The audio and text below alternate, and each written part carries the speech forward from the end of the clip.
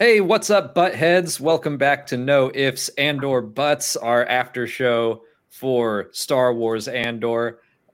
You don't remember that, Molly? Last week, someone said I that we should call this. remember. Yeah. I Anyone didn't who think you were. watches this show is called a butthead. that's the group fandom name that we have agreed on, and by we I mean me. Needs some work, but sure. For now, I'll let it slide. I like buttheads. Well, today we are here to talk about episode 6 of Andor the Eye. It is the end of the second arc of this season. And to discuss this awesome episode with us, we have Corey and Eric from Youtini joining us. Thank you so much. Welcome to the show. Absolutely. Thanks for having us, man. Yeah, it's so funny. I was thinking when we started talking about this, we picked a day and we're like, yeah, we'll come. I wonder what episode it'll be. I'm sure it'll be fine. And then this morning I was like, oh my God, we got this episode. So stoked to be on here. Yeah, it's a great episode. I've been up thinking about it for about 12 hours now. We got up right at 6 and made some coffee and watched it. And so we're still going strong. But if I start to sound delirious, that's why. Excellent. That no other reason. That's it. Yeah. And we, Sion, we are currently enjoying a beverage at the resting house. This is finally the end of the day. We're getting to rest. And Johnny C, thank you for agreeing that you are a butthead. Everyone here's a butthead today. Proudly. Let's get into just the series itself real quick. Eric, how are you just liking Andor as a whole? Oh, yes, Eric. How are you? Just liking Andor? I mean, easy answer. It's my favorite Star Wars television series of all time, and it's not particularly close. I think that the craft in every episode has just been sublime. Those first 3 episodes are one of my favorite Star Wars movies now, I think, and I'm just constantly blown away by the way the writing and the acting and the story all come together in a way that I didn't know I needed as specifically until I watched this show. And in a week where we get Rings of Power, House of the Dragon, and Andor, I don't know which is my favorite, and I think that says as much about Andor as anything else. I'm in heaven every week. It's so much, yeah. But fortunately, we're almost to the point where it's like we just have to worry about Andor, because I'm the same way. Yeah. We've been trying to keep up with all these shows at the same time. The mix are being fed well now. I know. You have to check your calendar. Like, what day of the week is it? Like, what shows are there to watch? It's ridiculous. Oh yeah. It almost feels like we're being gluttons. We're just having stuff shoved in our faces. Oh yeah. I mean, between this and the fact that now, like, for me, NFL football is back. Like, my week is done. Like, I feel very bad. I'm like, I can't hang out with anybody. Sorry, I'm not going to see every day. Just enjoying my life. But yeah, also in a series where I have been so enthusiastic and euphoric about it all. Today might have been my peak emotion of all of it. So what a time to be a nerd, guys. Star Wars is canceled, but other than that, it's pretty good, Star Wars is dead, but we're dead. trying. No one likes we're it. trying. Yeah, that's right. Corey, how are you feeling? Do you agree with Eric? Do you disagree? How do you like the series? I usually disagree with Eric on pretty much everything. That's true. But this, I mean, I can't argue with him here. I am loving Andor. Rogue One has been my favorite film, honestly, since it came out. So I was already knew that I was going into this experience with like just kind of that era and that the lighting and everything is just absolutely my favorite. And I am just totally spoiled. I just cannot believe the show is as good as it is. Like, the dialogue, I've said this 1,000 times, the dialogue in the writing is maybe the best Star Wars writing, period. Not even TV. The dialogue doesn't have any cringe in it, which kind of makes it not Star Wars a little bit, which is kind of shocking. But it's just so good. I mean, everything is so good. The VFX are phenomenal. The cast is phenomenal. I'm having such a blast. I mean, I walked out of today's episode feeling empty inside in a way that live action TV has not ever made me feel. My wife had a full breakdown. We were like, no, why? Afterwards, and we just couldn't. It took us 2 hours to recover, frankly. Mm-hmm. So, I mean, the show is phenomenal. I cannot believe we're only halfway through the season already. It's just so good. I agree. I like the point you made about Star Wars cringe, and Chase does too. But I agree that it does in some ways feel like it's missing. And I was thinking about this earlier today. I think it was Kevin Scott wrote like a recipe for Star Wars, kind of joking of like it's 20% camp and it's 10% this and blah blah. And yes, I was just thinking about how the Andor recipe for Star Wars, it uses all the same ingredients, but it definitely has like less camp, less of the overt goofiness, which I agree, like that there is definitely a place for the cringy lines. In Star Wars, but it's just, but this show is just it's so serious. It's like totally absent. There's no, you're training to be a Jedi and I'm a senator. That is not in this show like at all. Like it's just serious and it's scary. I was so sweaty today, so sweaty. Like my hands were like shiny, like in the middle of the show. I was like, I don't know how like I'm going to do this. Like, this is so stressful.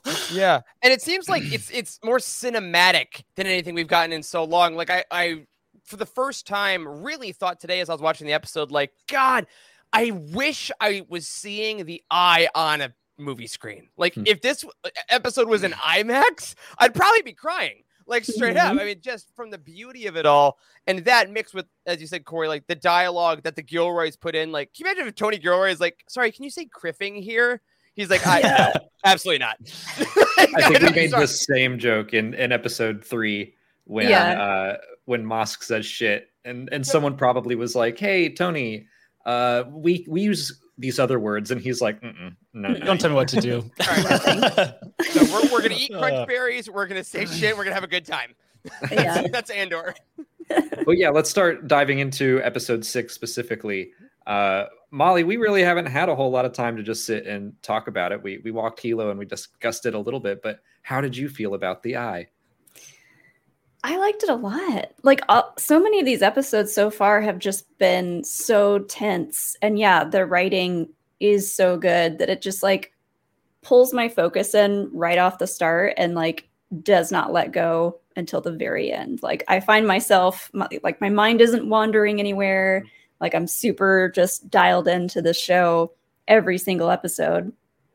But this was such a good peek to this little story arc, I feel like. And I loved we've talked about the editing before on this show and how good it is and how like smooth everything is, editing one thing into the next. It feels very like connected. But the visuals in this episode were phenomenal. Like the second time I watched it, I actually did tear up a little bit watching all of the Aldani people, watching the eye and everything, and I was like, this looks stunning. This was my Negroni Spagliato with Prosecco in it. Absolutely. Yes. Why does everyone know what that is except for me? I told Alex about that, and he was like, "What are you talking about?" Do you want to learn a lot about yourself? All you got to do is watch one TikTok. I love that you said that scene specifically, Molly. I love that so much because that's the kind of scene we wouldn't get in a lot of things. Like they take the time to watch the villagers. They get to think about it. See, like that's in the middle of a heist. I love that. Yeah. That was brilliant. And all the build up too, right? Like it's not like they waited to the very end to show the whole event. Like we're gradually getting more and more of these things flying over the top of this in the sky and like the sound effects when they fly over. Like that was really stunning. Like as soon as they brought that in and like I kind of figured out like this is what this is going to be. I was just like, oh my, this is some very fun VFX. I love that so much. So yeah. I love that the villagers are actually the only people in this episode that kind of get what they want. Like everyone's see the eye. Everyone's losing people left and right, and they're just like, this is what we They're just for. out partying. Yeah. They're like, how was it? Normal year of the eye, you know. They're not going to really remember. Although I will say the villagers, it really felt like they were building up something to happen. Now, I guess that was I guess that was on purpose. I guess like you're supposed to feel a little tense. Like there was that little language exchange where he looked like, well, you didn't translate what I just said correctly, and then he threw the pelt onto the fire really aggressively. Like I don't know, man. I was really expecting like somebody to start pulling out blasters like Saw Gerrera's troops and Rogue One at one point. For a second, I was like, did that guy just curse him? Because like he has a heart attack and dies. Spoilers, but like watching it the second time through, I was like, did that guy curse him? Oh my god! I I had the same thought that I kind of thought they might be the ones to accidentally mess up the heist. Like they just would storm the castle or whatever. Mm-hmm. But you make a good point, because I felt something similar in episode 3. And I think we're just kind of seeing the sound of a reckoning again. Yeah. But I do keep waiting for the people of Ferrix or the Donnie to do something. And I wonder if we're going to keep kind of building up to that until the final arc. Because I assume we're going to go back to Ferrix.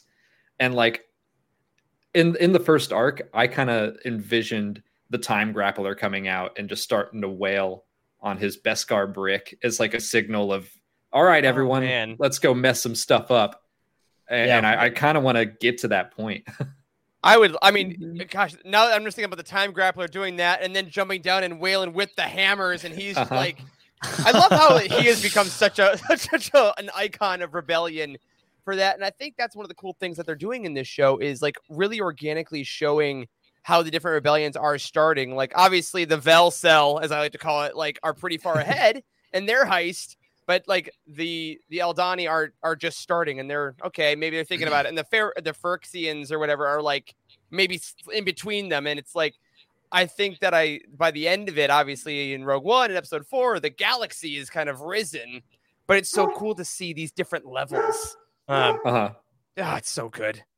Kilo I also want to, I know, right? I also want to comment really fast, like just how big of a fan I am of how developed the villagers kind of are, because that would have been very easy to just kind of like blow off and, oh, it's a bunch of people in fur coats and stuff, but like they're super diverse people. The cast of that is super diverse. Like there was a lot of like, there was language that the subtitles didn't have translated. That was interesting. Like, I don't know what they were speaking, if it was a real, Earth language, right? Like, and then they had the whole like song chant thing. Like they really went way out of their way to develop that group pretty well. It felt like they have a culture. It didn't just feel like these are extras on the set, which I think that is why this show kind of stands out.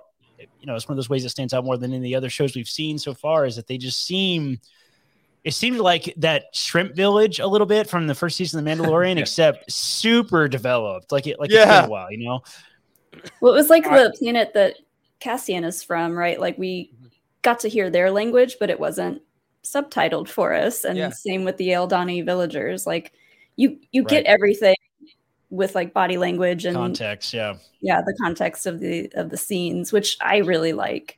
I loved the Gorn's line when the engineer was there and he was like setting up his little camera or whatever, and he's like, "Has it started?" I loved him saying, well, the Aldani believed that it never ends. Yeah. And I'm like, oh, because that is cool. The planet is just passing through all of that, all of the rocks or whatever Nimic described it as in episode 4. So like the stuff of the eye is always in space. You only get to see it once every 3 years. Yeah. And like, to me, I was like, that's the Aldani are always pissed off. They just get to like show up to the Empire and tell them how pissed they are once every 3 years. But they are always annoyed by the Empire, to put it lightly. Yeah. And it's also like such an Earth kind of stuff. It's like such an Earth-centric point of view too, to get like all big picture on it, right? Is like the sun sets and rises. Like, no, it doesn't. We move. Like the moon, like all these planetary things happen around us. And I think what I love that this show is doing, it's like it's showing the different cultures of like the Empire assumes everyone is moving around them. Or they can't care about us. They don't matter to us, right? Cassian is very much like they don't think about other people. And if you took a second maybe and thought about that, maybe you could avoid some of the giant rebellions that are going to try to burn you down. Yeah. You idiots. And it's just so cool. I also love that Lieutenant Gorn is like such the intermediary between these two contrasting ideologies too, right? Like a lot of his lines are like kind of correcting the Imperials, or like you feel like he's more of one of the villagers than he is an Imperial. And like, I love that the contrast where the two of these, fat bureaucrats are drinking and he's like tucked back in the back, kind of in the shadows. Like, I love that. I love his character so much. I hate we are done with him now. Yeah, same. Yeah. I wanted to bring up Chase's super chat real quick. Not Star Wars related, don't kill me. But just wanted to say happy 10 years. Love you both. And Eric and Corey. Cheers, everyone. Thank you, Chase. Yes. Cheers. Cheers to you guys. 10 years. We were talking about that earlier. That's a huge accomplishment. Congratulations, both of you. And we're celebrating by talking about Andor. That's as doing as your we job. We're going out for dinner on Friday. We're saving our celebration for after Andor. After all the They work. did this for you. Yeah. Let's talk about, since you mentioned Gorn, and I do love Gorn, but we had a lot of loss this episode. So who hit you the hardest? Corey, I'll start with you. Oh man, Nimic. That's not even a question. Yeah. Agreed. So hard, so instantly. That's what brought Caitlin to tears after we finished up the show. It was just like, why did he have to go? And I'm like, well, I mean, his death is really he was the martyr that looks like he's probably going to be sort of the last missing piece that really pulls in Cassian into the ideology of the rebellion. I love that he passed off the manifesto to Andor. That is just, we're going to get to see that and how that affects him. And I'm so stoked for that. His death was utterly heartbreaking. Although, interestingly, it actually wasn't the thing that rolled back and crushed him that killed him. It actually wasn't that. What actually killed him was the fact that they took him to a doctor with 4 hands who performed a spinal surgery with him laying on his side without any anesthetic and in a non-sterile field. That's actually what killed him, just for the record. Look, Dr. Quadpaw knows what he's doing. I have to believe. You don't besmirch the name of Quadpaw. Dr. Quadpaw did not even wear Dr. Quad gloves. So, I mean, it's kind of a problem, all right? His species hands are naturally sterile. You don't understand. Alex, that doctor reminded me of the veterinarian from Better Call Saul that was like the go-to doctor to fix everybody's like gunshot wounds. And he's like, I'm just a veterinarian.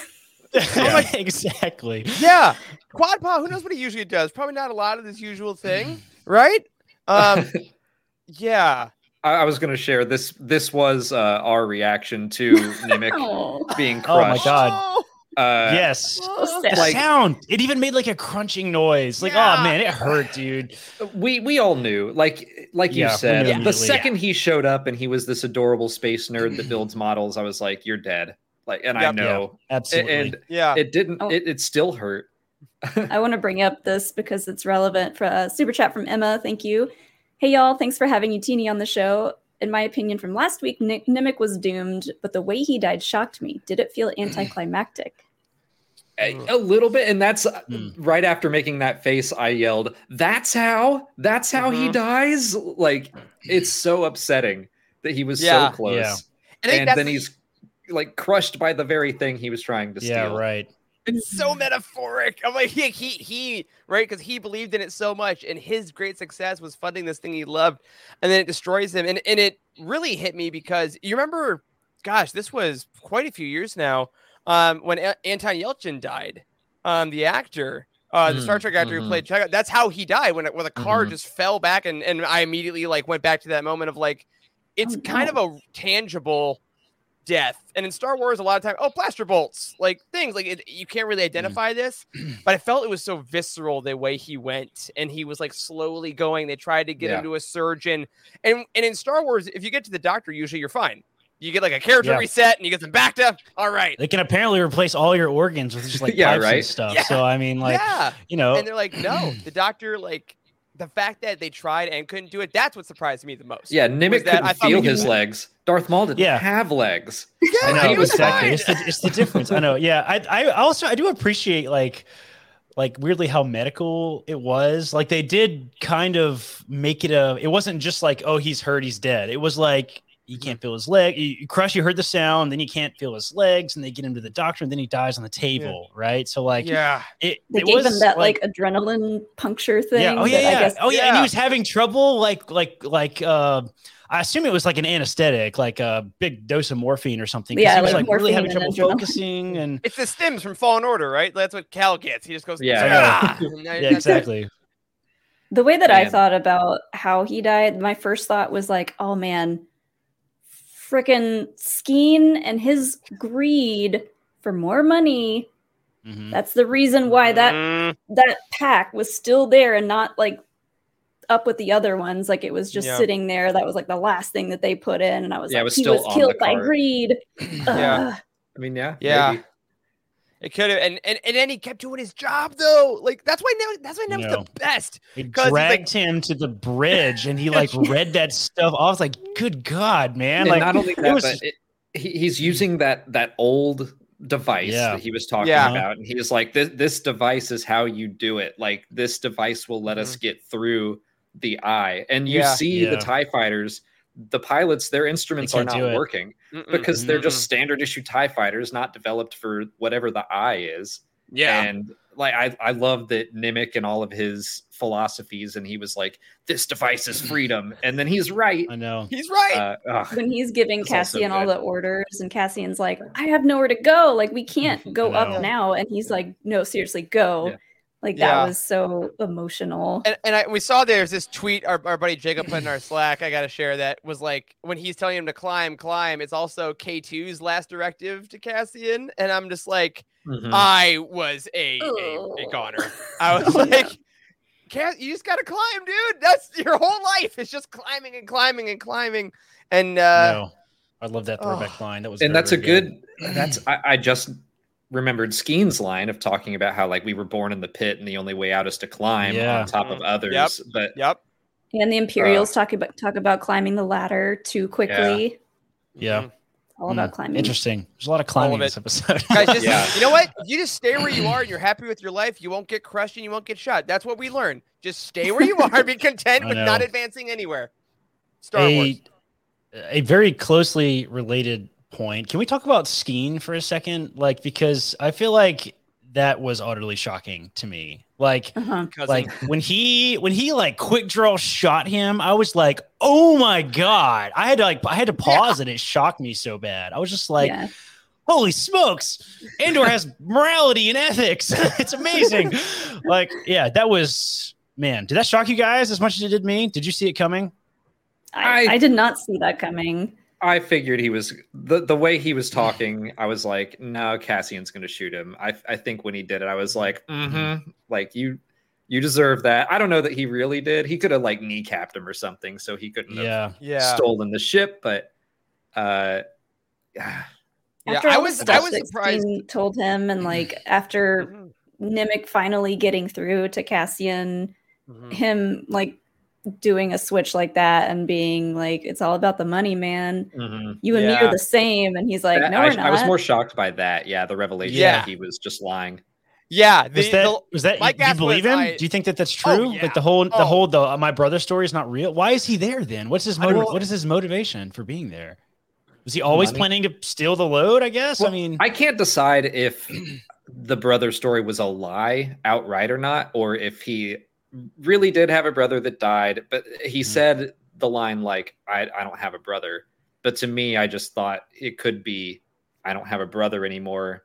He doesn't matter to me. I don't know. It could go either way. I thought that for that's why I love this show. Because like everyone's lying all the time. I know. And I got that that the story was false. And I think he used it just to get on the squad, to do a job. He's like he said, I'm just crawling over the next person in the pit. And these people needed a sob story, and I gave it to him. And I also might be projecting his character from The Bear a little bit, but another great show. But that is what really shocked me when he lied and turned.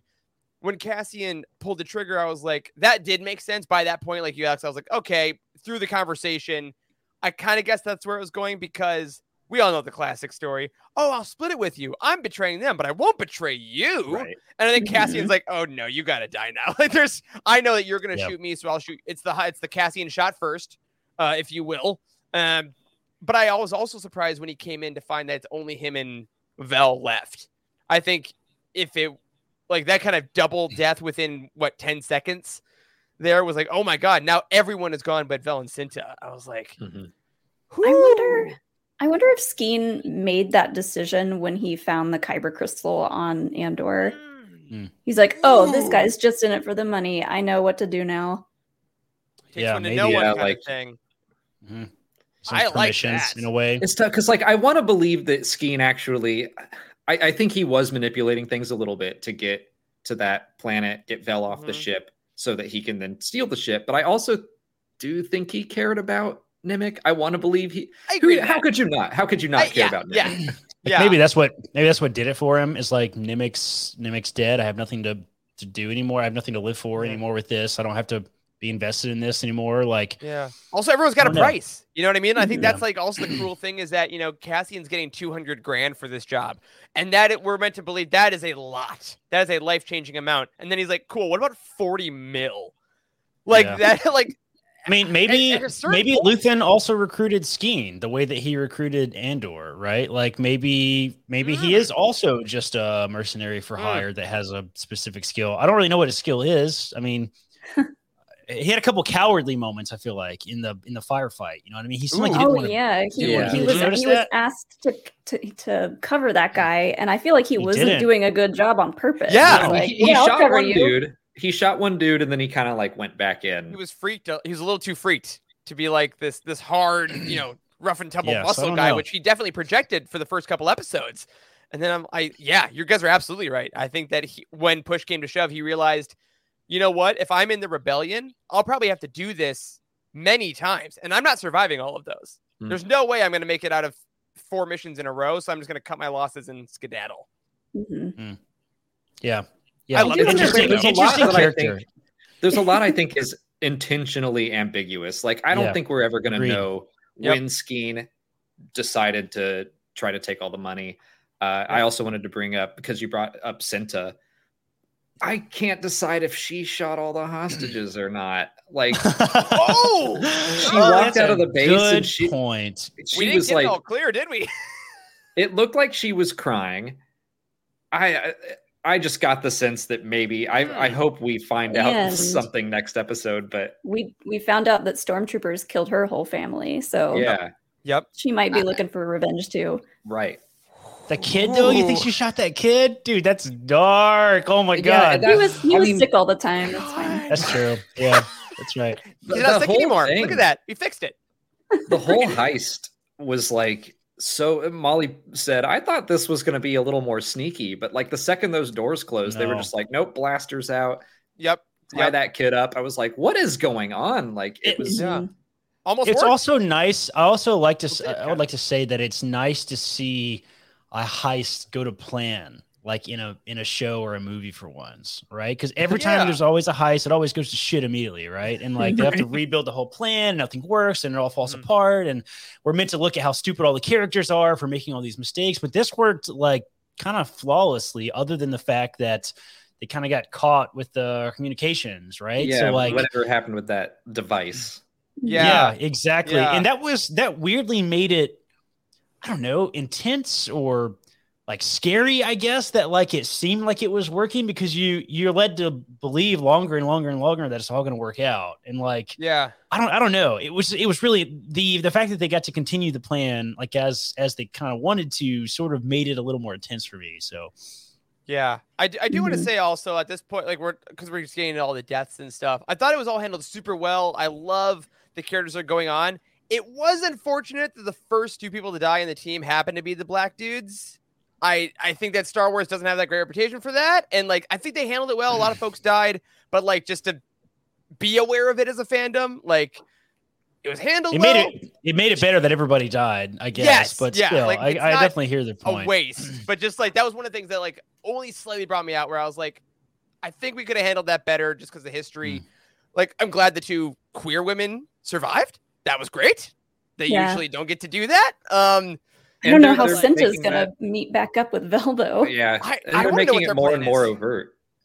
Yes, yeah, I think so. Real quick, I'm going to bring up this super chat from Johnny C. Books and Comics. While the guys are still here, I just want to say that the Youtini reading orders, ratings, and reviews are such a great and appreciated resource. Thank you. Thanks, Johnny. Absolutely. Thanks, man. So appreciate glad. that. Yeah, but gosh, it's weird. I've only still watched the episode once, and everything we're talking about now, I'm just kind of amazed that I'm not also watching it. Like, I'm gonna watch it immediately after this one. I'm talking about, but like, I think this is one of those episodes that I'm gonna rewatch over and over and over and over again, because it just is kind of unlike anything we've gotten so far, and it's just gonna get me completely pumped. What you're talking about is like watching the whole team get picked off. I was someone who last week was like, I kind of am itching for some action, and I knew we would get it all this week, but now I'm so glad that they spent all that time letting us get to know Lieutenant Dorn and Skeen and Nimic, and like, because it just hurts all the more. I do feel like they gave us the information about Terramin, the fact that he used to be a stormtrooper. I wonder if they put that in to make his death like a little more bearable for people. Like, I mean, and the fact that he's the guy that should know all the battle stuff, and then he just gets picked off, like, which also might be the most stormtrooper thing ever. Though, like, that's kind of how it works, right? Well, yeah, Skeen was supposed to be covering him, and he was doing a shit job. So he trusted him. That very well might have been like the first little Skeen clue that something wasn't right. We gotta watch it again. That's what it is. I know, we gotta watch the whole arc again and like try to pinpoint. I went back through and I watched stuff for Nimic specifically because tomorrow's video is all about Nimic because I love him and I miss him already. So I mean, just wanted to go back through his scenes. He's not a character we've seen really. Like, we don't get because he's not just the bookworm. He also does action, but he also just is so dedicated to the cause. But he's not an extremist. Like, he's just he's really just like a Marxist, really. Like, he just believes so much in this philosophy. And he will fight, but he will do the calculations. And I'm blown away by the actor. I think the actor just did such a beautiful job with that role. And obviously, we now know his arc. But I mean, what a gift. He also freaking sniper pinpointed that guy that had Cassian. That was a great shot. That was super badass. We made some guesses on what maybe everyone's downfall could be. I was wrong about all of them. And Molly suggested, like, maybe, Nimic is not the best soldier. He was asleep on the job when we first met him. And so maybe he won't be able to pull the trigger. And I remember when he shot that dude and saved Cassie, and I was like, oh my God, like, go Nimic. It was a shot too. I mean, the guts to believe that you're not going to hit him. I'm like, how many shots have you taken, Nimic? Like, you've trained, buddy. Like, it was really, really excellent. He will live on in his writings, though. I'm excited to see like where that goes, because like Cassian has his book now, and like he might, we might see it pop up from time to time in the show, and who knows where it goes after that. I mean, you have to imagine that Nimic saved the galaxy, that he gave Cassian the tools to like philosophically change his mind, become the person that's willing to go to Scarif and sacrifice his life so that someone eventually can blow up the Death Star. I'm just gonna. Nimic is the savior of the galaxy. It is, and I love that. I love that too, because like right now, I mean, the show could end, like, technically. Like, it's kind of like Cassian has an out right now. Like, we're leaving him as he's leaving. Like, he's on his way out the door now. He's like, my job's done. I'm done here. But he has the book. So, like, we can assume, I guess, that the book is part of what turns him back. But I'm very interested to see how he's going to be looped back into this. Because, like, we've had this huge story arc of him being recruited. And now I always assumed that this was it. Like, that was the recruitment. Now he's in the rebellion. But apparently he's leaving again. So I'm very interested to see how that influences him to come back, I guess. He could take some of those ideas back to Ferrix and like help lead them in their revolt. Yeah, I like that. We still have all those original characters still, I guess, to swing back around on. So and B2 Emo. Where's B2 Emo? Where is he? His Funko is arriving at my apartment on Saturday. Is he all right? I need him. I'm gonna guess that he has the manifesto. So the next 3 episodes, it might be just Cassian on his own. He was kind of he was reading in silence for 3 episodes. He was kind of forced into this job with Vel and her crew, and I think it would be nice if he were the one to approach Luthen next, to be like, hey, I want to go back to Ferrix. I want to help them, and I need your help. Like, to see him actually make the choice to do a little rebelling, that feels like the next step for him. Yeah, because as far as Luthen's concerned, as we see at the end of the episode, this is a win, right? He's like, he knew people would die, but he's like, I consider this an absolute win, right? He's like laughing. He's like, that was crazy, but whoo, he was all about contrasted a little bit with Mon Mothma in the Senate, interestingly. Like those final like 3 little scenes where like let's real quick catch up with the Empire and the Senate. Yeah. And Luthen. Meanwhile, back at the Hall of Justice, like it was chaos, and Mon Mothma was like giving a speech, and she's like, "Everyone's ignoring me. What the hell? Let me check Twitter. Oh my god!" Like, I thought the same thing. I was like, she's checking what's trending on Twitter right now. Yeah. She's like, "Okay, I get it. Never mind. We'll talk Why about are the Thorn only Massacre." 5 people in this room not paying attention to me? Yeah. I really hope that's not the only Senate scene we see, because that went by real quick. It did. It was so nice to see it. Like, I got that jolt of like, oh god, it's the Senate. Wild. It's Yeah. wild to see it again, frankly. Like, I thought that was just very strange to me. Like, I mean, it looks really, really good. Don't get me wrong. It looked really, really good. But like, I was like, holy smokes, we're in the prequel suddenly. Like, it was just kind of jolting coming from the contrast of everything else that happened. So, Yeah, I wasn't expecting to see that at the very end of this. yeah. No. But I like how it is going to lead us into the next arc for her and for Luthen. Yeah. And then I love the reality of Luthen having the moment of like, you know, oh, do you have anything from Eldani? My first thought was, oh my God, he's getting arrested. But no. He's like he panicked big time. Like, he's like, oh my God. So, why do you ask? Like super elite rich people that are out of touch always just want tragic stuff. Like, oh my God, do you have anything from this? Oh, it's so cool. It's so hot right now. Eldani was tons of people died. Ooh, it's like a souvenir. Like that's how influencers treat tragedy. And I'm like, dang, Andor, go off. Well, even what that little exchange with the woman who was like buying a pendant or whatever, and he was like, "It's a language everyone forgot. You get to make it up yourself now." And I'm like, "What?" It's like people in the 90s who would get like Chinese script tattoos, and they're like, "I don't know what this says. It looks cool." Soup.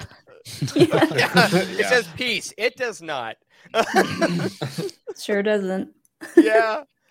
I love his whole shop still. Just that it's all of these artifacts from various cultures that have been dominated by the Empire. Yeah. I want to go to there.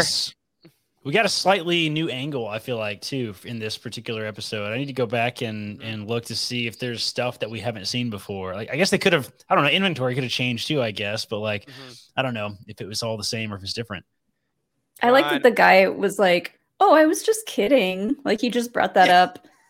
Yeah. And casually. Dude, it's been an hour.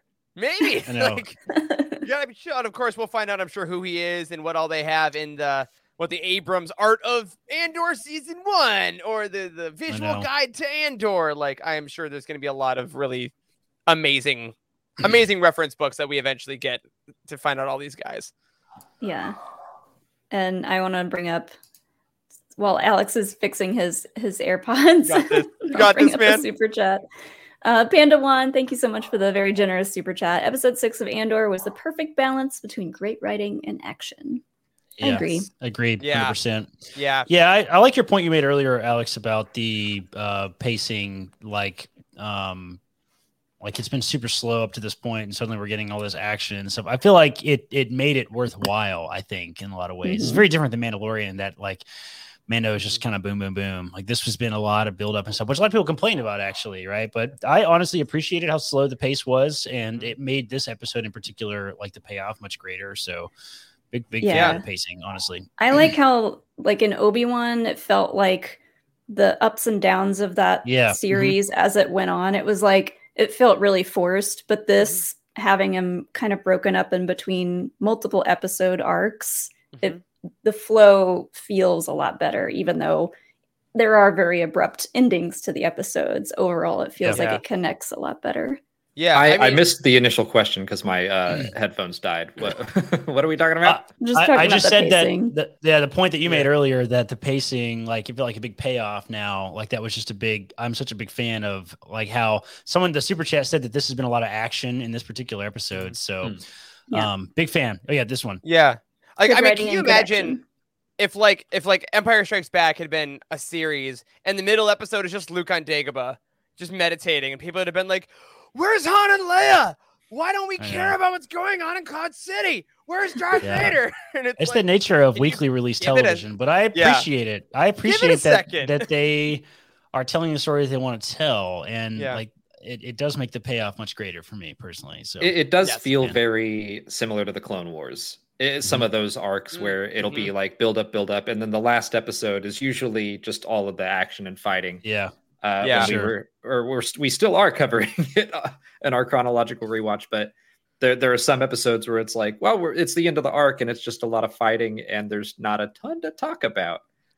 This, even though it was a very action heavy episode, I still saw so much going on developments and that like thematically that's really fun to talk about. Yeah, for sure. It's incredible. One other tiny little detail that nobody's talked about yet was the depiction of the money in the vault. It was very interesting to me. How many different ways are we going to see money in Star Wars? Like, this has got to be its own fun. Giant Wikipedia article at this point. And I also love the fact, like, the big cylinders were weird and interesting. Like, who would stack money like that? It looks like a giant, like, like when you put the your change in like the Coinstar or whatever at the bank, and it gives you the rolls. Like, that's what this is. Right? Oh yeah, that's kind of cool. Right. It's rolls of coins, and I love that they couldn't get even like a third of it. Like you would expect them to clean the vaults out, right? Yeah, that's what I was thinking. All of it. I think they were stunned when they first opened the vault and like they saw all of it and they were like, oh shit, like how are we going to get all of this in here? Yeah. Just go. Yeah. And like, no droids. It was all manpower. What would they have done if all those guards hadn't been down there? Like, would have been for nothing. They clearly missed that part of the plan, I guess. So I'm surprised it was so heavy it killed the dude. So like clearly it was very hard to load it all. It was that man had to do 15 minutes of manual labor and it killed him. Like that, I have no sympathy for Commandant Butthead. And I skipped the gym this morning to watch Andor. I think there's poetry in that. It was also carrying the big cylinder tube thing was also very reminiscent of Solo and loading up the fuel, right? Yep. Yeah. This episode was very Solo. I got like again, heist to heist. Obviously it's not completely 1-to-1. But the excitement and the tension and like things going wrong and the moving and then the flying and the TIE fighters on your tail. Like, if you liked Andor season 6 or episode 6, have you watched Solo in a hot minute? Because I feel like this has been the best heist we've gotten in Star Wars. Like, I feel like when Rogue One was getting ready to come out, they kind of said it's a heist movie, and it's like, well, the last bit is kind of a heist movie, and then they were like, Solo is a heist movie, and it's like. Yeah, they try to steal a train car and then they steal but like what I've always wanted is someone to sit down with a model and a plan and here's what we're going to do and here's how it all goes wrong. And I'm like, they did it. That's what I want to see. Just take We needed an Ocean's 11 in Star Wars. Yes. Scoundrels by Timothy Zahn is the book that needs to be made into a movie. There you go. It's very, very good heist story. I see Nemec becoming your next Biggs here, Alex, if things don't go wrong. Like there's some about this character and his model making, and I think any figure that of Nemec that gets made is going to have room on your shrine. Do you have a manifesto somewhere, Alex, that we've never showed us? It's all about Biggs. Mustaches for all.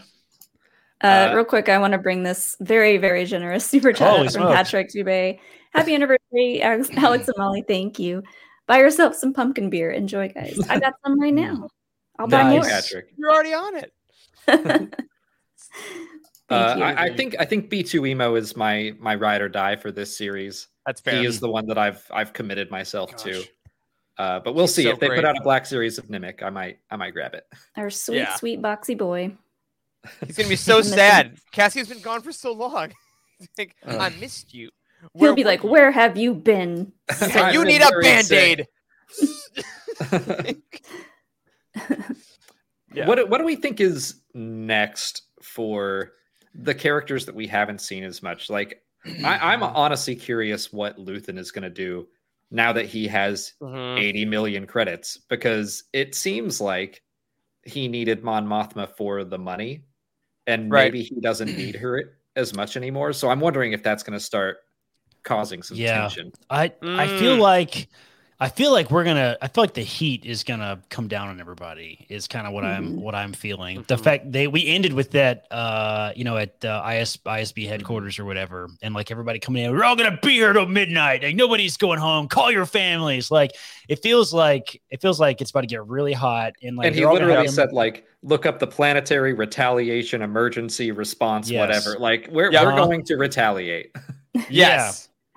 Yeah. We're ordering Chinese, Everyone, like, what's that? We've seen cereal. What's the takeout boxes in the ISB? It's like we've been here till 2 a.m. We're ordering those blue noodles. Yeah. Oh yes. Everybody like hunker down. That's it. Take your stim pills. Yep. Wash them down with your calf. I want to see Vel meet back up with Luthen. And like I assume Vel's going to continue in this show in some way. Mm-hmm. But yeah, I want to see where her journey goes, and like hopefully Cinta makes it off that planet and meets back up with them. Yeah, I'm hoping that obviously we get those two together. I think we're gonna take some. I think we're getting for a mini time jump. I'm not sure how long, but I feel like there will be something between the time we see Cassian next, where he is reading the manifesto, where he's kind of, what's that? The line in Rogue One of not everyone has the luxury of deciding when to believe in something, right? I think this manifesto. He's gonna take the time to now become that man.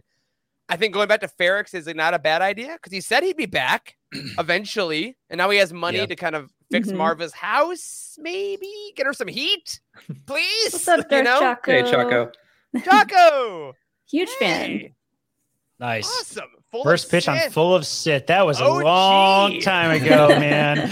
That is funny. Many moons. Yeah. Ago. Oh my gosh. Yeah. Alex, if you remember a very long time ago when I was much of a shrewd businessman, I pitched you on Youtini at one point. I don't remember what we ended up doing. We ended up doing something. You give us a shout out. That was a long time 6 years ago or something crazy. Children. Like that. We were children. I know. But we babies. Yeah, there was not Star Wars live action television. When I know. It was not even a dream at that point. Yeah, I'm excited to see kind of how this comes around as well. Like, I hope we get to see a little bit more of the might of the Empire a little bit, because like, even Rogue One has this strong, like the Rebels win type of feeling, right? And this is going on at the same time as the Rebels TV show, right? So the rebellion is barely a thought yet, right? So I think I would like to see and also kind of expect like this retaliation thing to be sort of visualized on screen to some degree. It'll be interesting to see how far they take that. Obviously, you could, the VFX could be very expensive if there's like a true planetary retaliation type. We're about to see a lot of mining accidents, I think. Yeah. Oh yes. Oh my God. That's perfect. Yeah, totally. Oh no.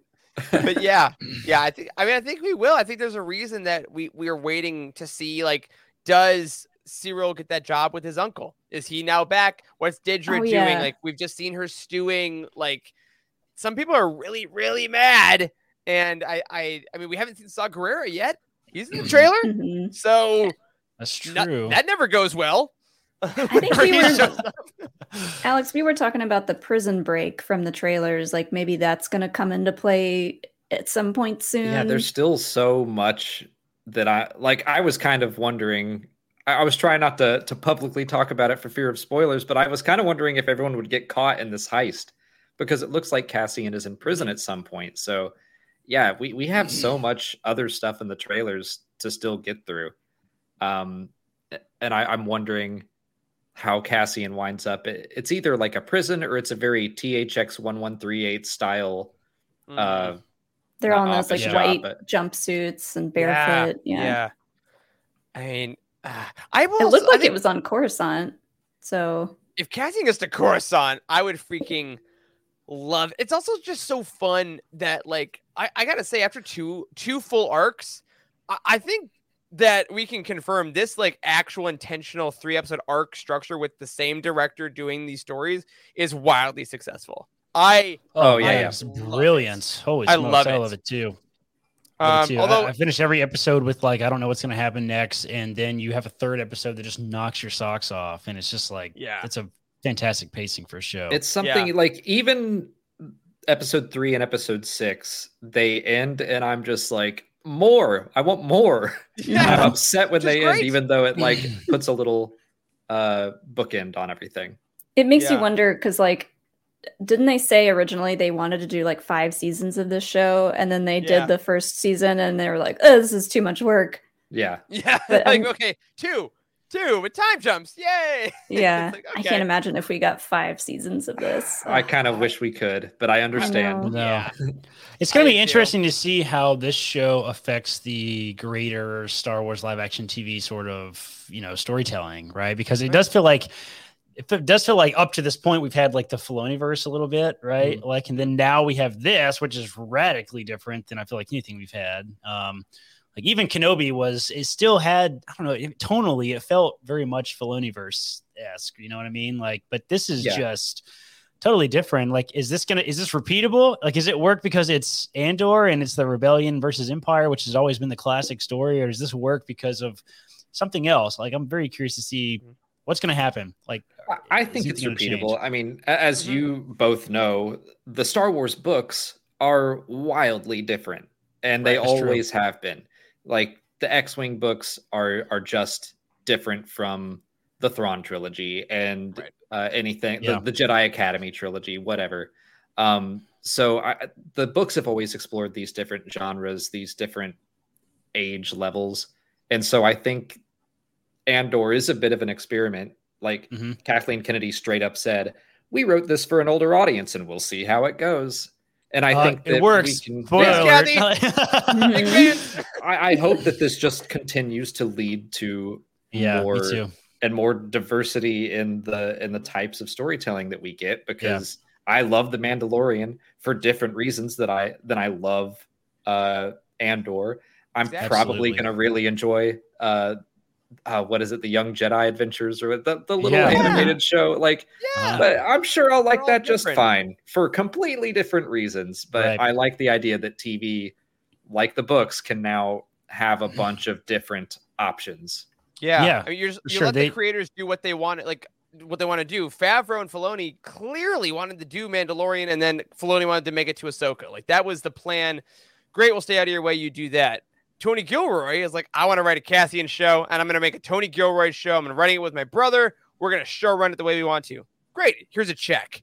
Like, I think that seems to be the future of, like, and the Russian doll creator whose name I forget right now is doing The Acolyte. Like, same deal. Leslie Headland. Like, great. Who do you want to work with? What do you want to do?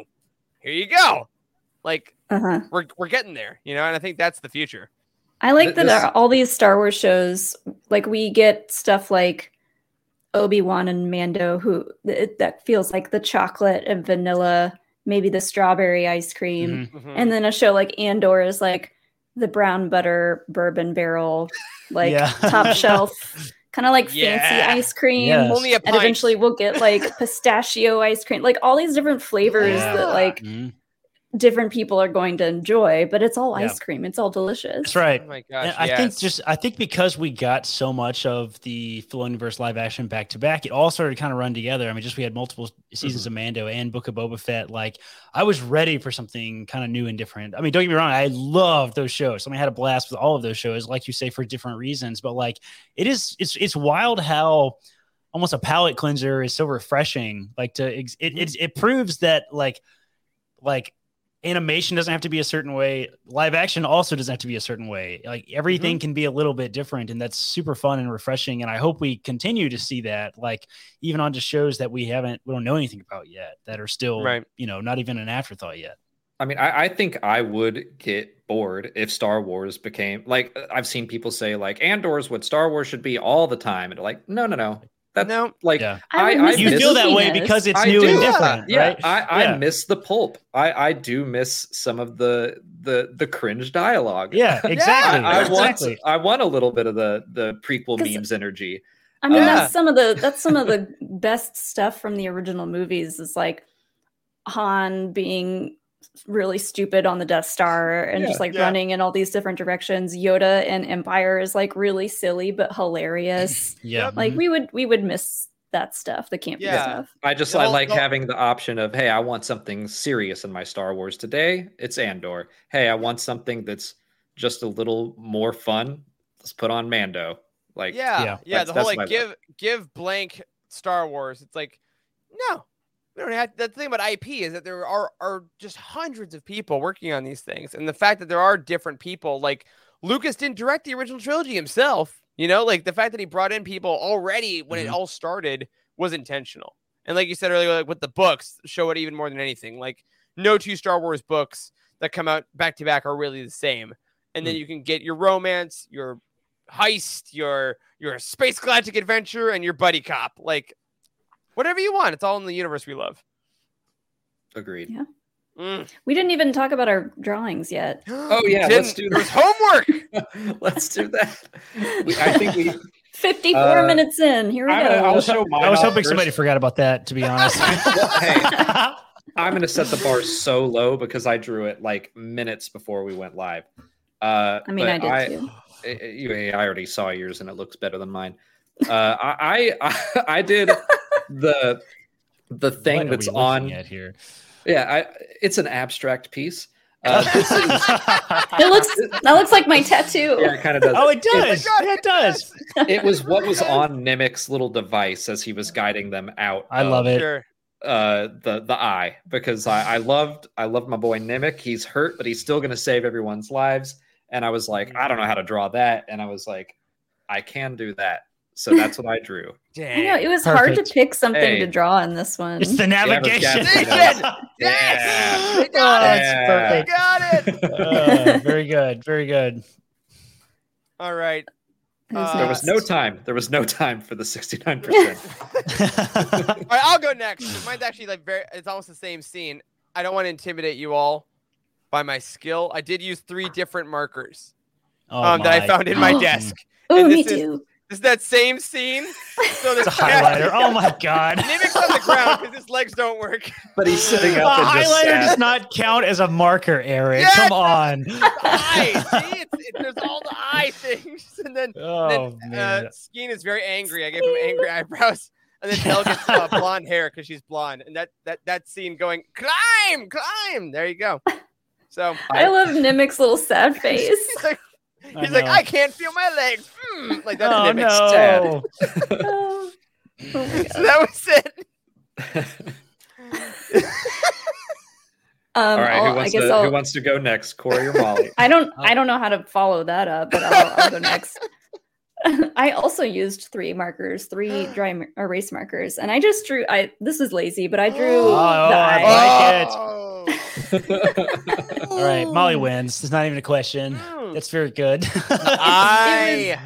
It was just so stunning. It was. Again, the VFX of the eye is just really some of the most impressive I think we've seen. Yeah. I loved all of that. It's like that meme, like they didn't have to go that hard, right? It's like Phil Collins in the Tarzan soundtrack and the VFX artist on the eye. Yeah. Did not have to go as hard as they did.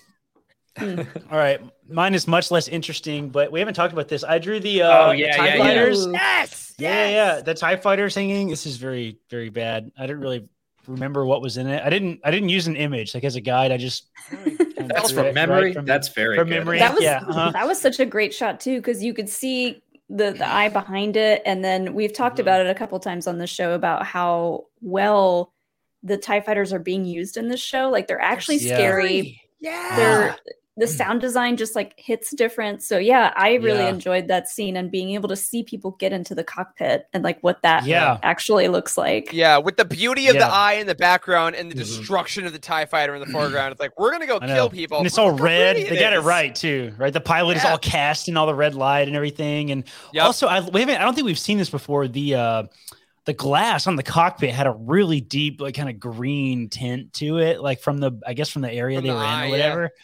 That was really, really cool. I loved, I don't know if you guys saw that or if you've talked about it before, the Lost Stars reference with like Thane Tyrell or whatever, talking about like swooping down to intimidate the locals and stuff. It's right out of the books. I saw a meme or something with that. Ooh. Yeah. There's a line from Lost Stars that talks about him having to do that, like as an Imperial pilot and stuff.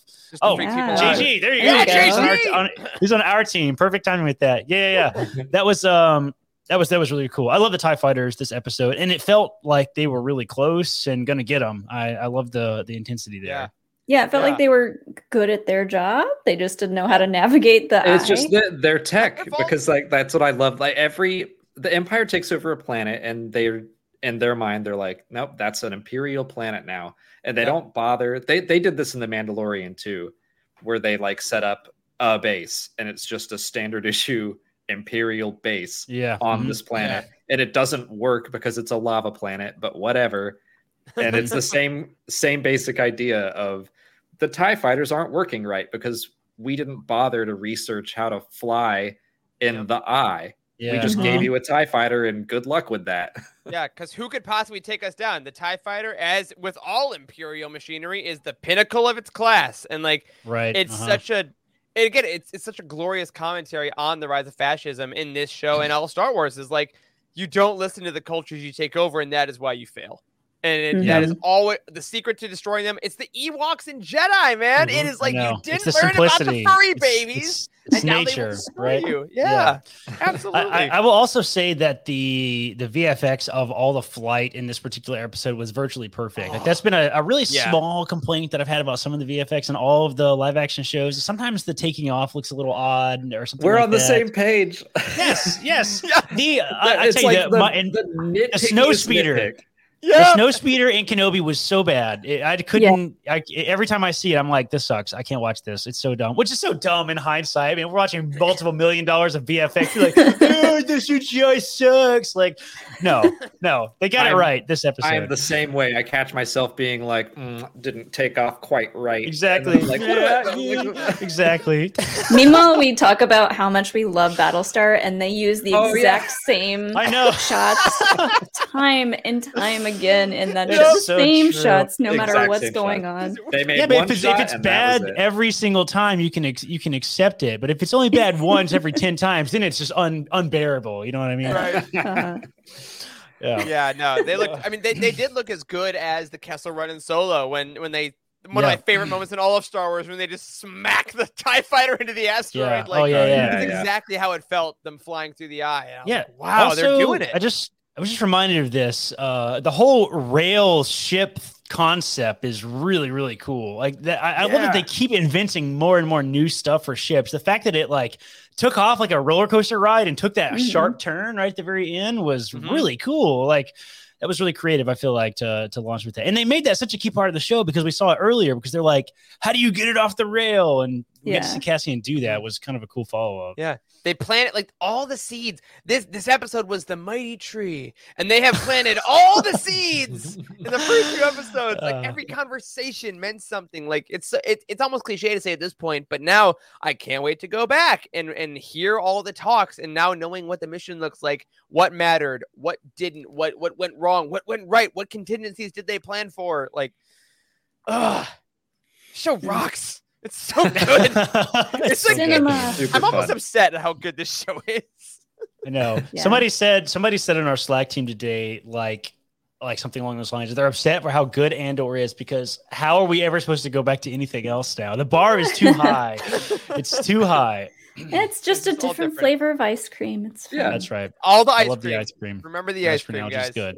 We get nothing else. Remember the ice cream. No, I want ice cream. I don't think I have any ice cream. You eat too much gourmet ice cream, and you're never gonna go back to the good stuff. Or Lieutenant the stuff Gourmet ice gourmet. Yes, it's not there. It's not there. You tried, and I appreciate the try. So close. All right. Well, it has been just about an hour, so we will let the two of you go. But before you do, just let everyone know where they can find you, what cool stuff you've got going on over at Youtini, and all that good stuff. Yeah. Yes, absolutely. Let's talk about Youtini for just a second. If you've never heard of Youtini, I'm Corey, by the way, Corey Helton, Dr. Corey Helton, if you will, founder. It took you so long. I know you have to say it. It's ridiculous. You have to. Youtini has been around for a little while now. We're about 5 or 6 years old at this point. We're kind of a books and comics community.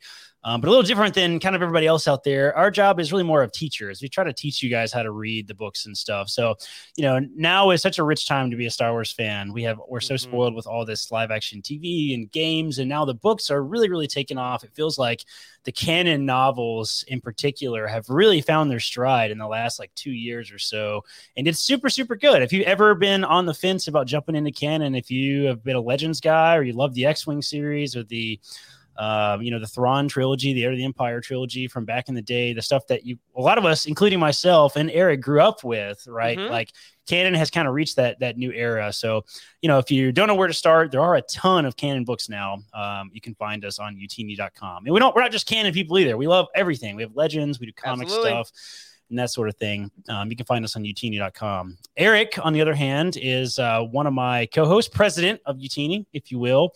And Eric, why don't you tell us a little bit about Living Force, our kind of headliner podcast that we do at Youtini?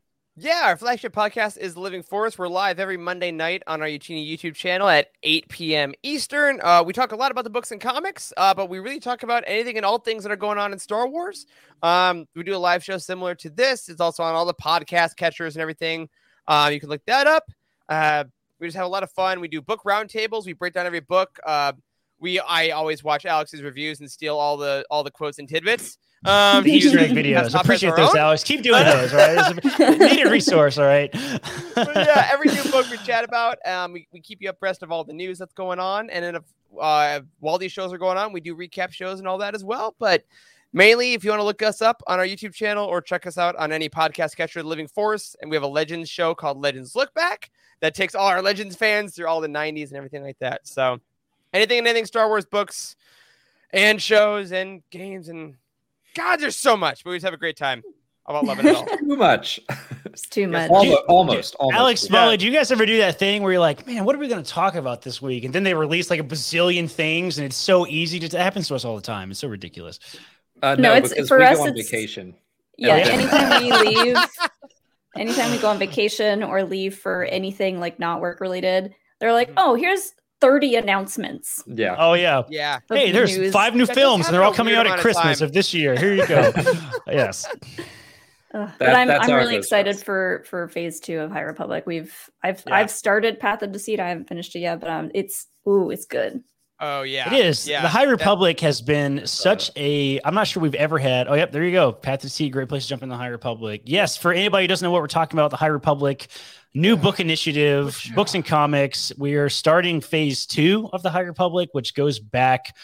It goes backwards. Yeah, almost panic there. I'm getting my phases mixed up. Going backwards about 150 years, I believe. Right. So it's been fun to go through the High Republic, which is 300 years before the film. So yeah, if you are looking to get into books, High Republic is honestly a really great place to get a completely new introduction because you really don't need any backstory to read it. Yeah. And the last plug I'll give is at Youtini.com. We just talked about this on our show this week. We have a High Republic HQ where you can go. We have a whole guide to say, hey, here's all the books in order. If you want to read this book, you need to read this. If you want to read this book, we recommend you read this, but then you can read this, because I know jumping in is hard for lots of folks. Confusing. Yeah. Corey still doesn't know the difference between a phase and a wave. If you want to listen to our show this week, you got it wrong every time. Did that on Monday, and I got it wrong every single time, even with notes in front of me. It's my only complaint about the High Republic. Phases and waves are virtually identical, and nobody can tell me otherwise. All right. Think of phases of the moon being a lot longer than waves in the ocean. But the waves does that make sense? The moon causes the ice cream, moon, ice cream. Molly coming in with the images. Yeah. analogies. I love it. Awesome. But thank you guys for having us. This was absolutely awesome. We just want to talk about the best shows with our friends. This is the best. Yeah, this is super fun. Thank you both for coming and hanging out with us.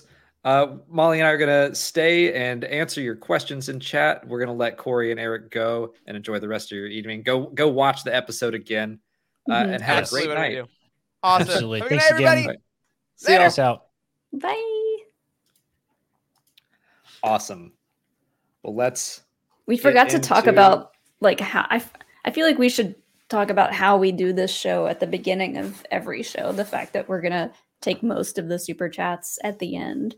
I pinned a comment if that helps. Oh, okay. That does help. But yeah, that's a good idea. I always forget to just bring it up. If you've been waiting patiently for your super chat to be read, we usually go through them at the end, unless they're very relevant or relevant to our guests who we want to get ahead of time before they leave. But let's dive in.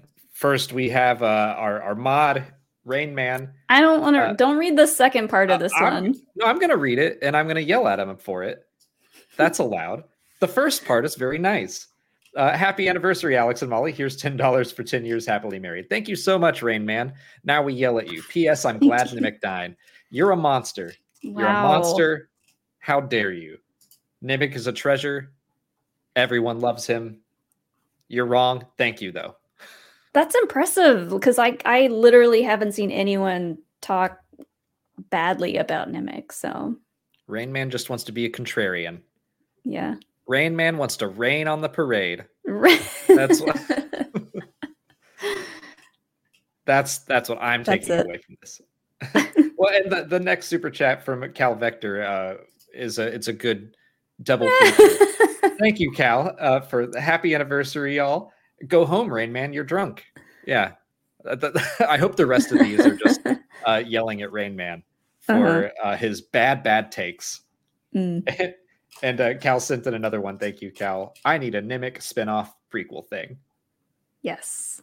I don't know. I mean, maybe not a spinoff, but like, I like the idea that his manifesto is going to live on. Yeah. Like literally, maybe Cassian will keep reading parts of it throughout this show or something. We threw out the idea last week that they could release it as like one of those in-universe reference books, like Rey's Diary or Han Solo's, like the Tales from Vandor kind of thing. That is a good idea. I would read his manifesto. I also saw someone today. I wish I could remember who did it, and I wish I saved it. Someone has been making West End game guides, like the old RPG source books, and they took whatever Nimic wrote about Cassian. He was like, mercenaries and their purpose in the galactic fight for freedom. Someone made a West End Games role-playing source book with that title and put an image on it, and I was like, that's just fun. I really liked that. Cute. Do you want to swap off reading these? Because oh yeah, we can. Let me see. I've been just dominating them all the past Katie. few weeks. Katie has the next super chat. Thank you, Katie. What an episode! I firmly maintain Cassian already has an ideology. He knows that he knows what he's against. I think the manifesto will help refine what he's for, and he may contribute to it. Ooh, that would be cool if he like turned it into a diary where he like would write little journal entries in it to kind of finish it off. I really like that idea, that it starts as Nimic's and then it becomes Cassian's as well, and he leaves his own legacy beyond, just helping save the galaxy and destroy the Death Star. I think that's a great idea, that he would help kind of maybe define the ideology. That's a nice idea too. That this manifesto becomes some sort of founding document for the Rebel Alliance. Maybe it makes its way to Mon Mothma's hands or something. Yeah, I saw someone in chat. Anything to give Nimic more and more justice, I'm all about it. I saw someone in chat earlier say that like maybe Mon Mothma might read it or part of it, and some of it made it into one of her speeches at some point. That would be cool. Oh, if that's like in her speech about the Gorman massacre eventually, that'd be really cool. I like this too. Just a rebel suggestion box. Suggestion. It's just full to the brim. The angry letters. That's a great idea. They need an Amazon review page. 1 star, 2 stars. I think I agree that Cassian does have an ideology. I think it's buried. Eric brought it up that he tells Jin, we don't all have the now I can't remember the line. He said it perfectly. We don't all have the privilege of choosing when we get to fight for something. And he does say, I've been in this fight since I was 6 years old. And it does seem like he has not been recently, but I do think he has those feelings and that ideology, and he's just kind of ignoring it for now. But I think we're going to see it bubble back up. Yeah. Agreed. Serenity Productions, thank you for the next super chat. Hey guys, love the channel, best Star Wars YouTube channel out there. Thank you. Oh. I was wondering if the next arc may be just the fallout from this. What do you think? Yeah, it's very possible. I have no idea where they're going to go after this, because like they could go anywhere. They could go to something completely different.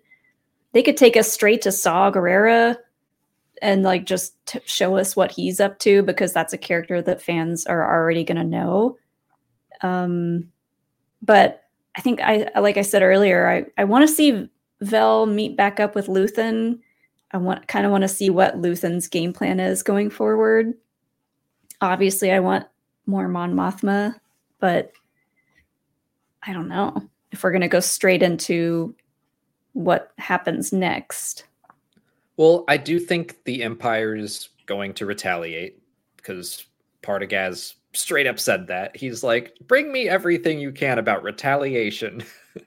So I think that we're going to see the hammer be brought down on Aldhani. What if all the Aldhani natives get taken to that prison? Oh. And then we help break them out. So I'm closing my door because I can hear myself in your microphone. Oh. That's interesting. That could help drive Cassian back into action. That he doesn't want to just sit there and let them all suffer because of something he did. And that could reunite Vel and Cinta.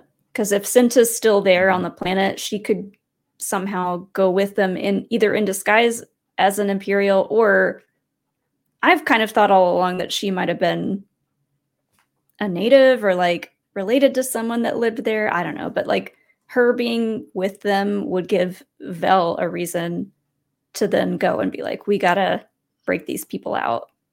Mm-hmm. Well, I mean, no matter what, Cinta is still there. So if they were to round everyone up and imprison them, they even said something along the lines of like, when we start building this airbase and we need legs and arms to do all the hard work. So like they were already planning on making the people of Aldhani ruin their own sacred valley and build a new airfield. So maybe that whole prison system is there on Aldhani. I don't know. Now Could that's be based off of a trailer I haven't watched in months. At the other base, maybe. But it looked like it was in a city, so I think it's on. Yeah, I think you're right. Maybe that's like a correctional facility, and they're gonna like send them there and then put them back to work on the airbase. I would be excited to see Cassian on Coruscant because I don't know if he's gonna meet Mon Mothma this season if they need to or not, but I would like them to. I want to see their stories converge. Yeah. I don't know. So many options. There are. I like that idea though, that the prison could be full of Donnie people, and Cassian being like, "Nah, I gotta help making that decision." That would be a good way to keep them involved instead of just being like, "All right, well, the Aldhani arc is over now. We can just ignore all their problems that they still have to deal with." I already miss Bryan Cranston, the chief leader. I that was not Bryan Cranston, but he looked just like him. He did.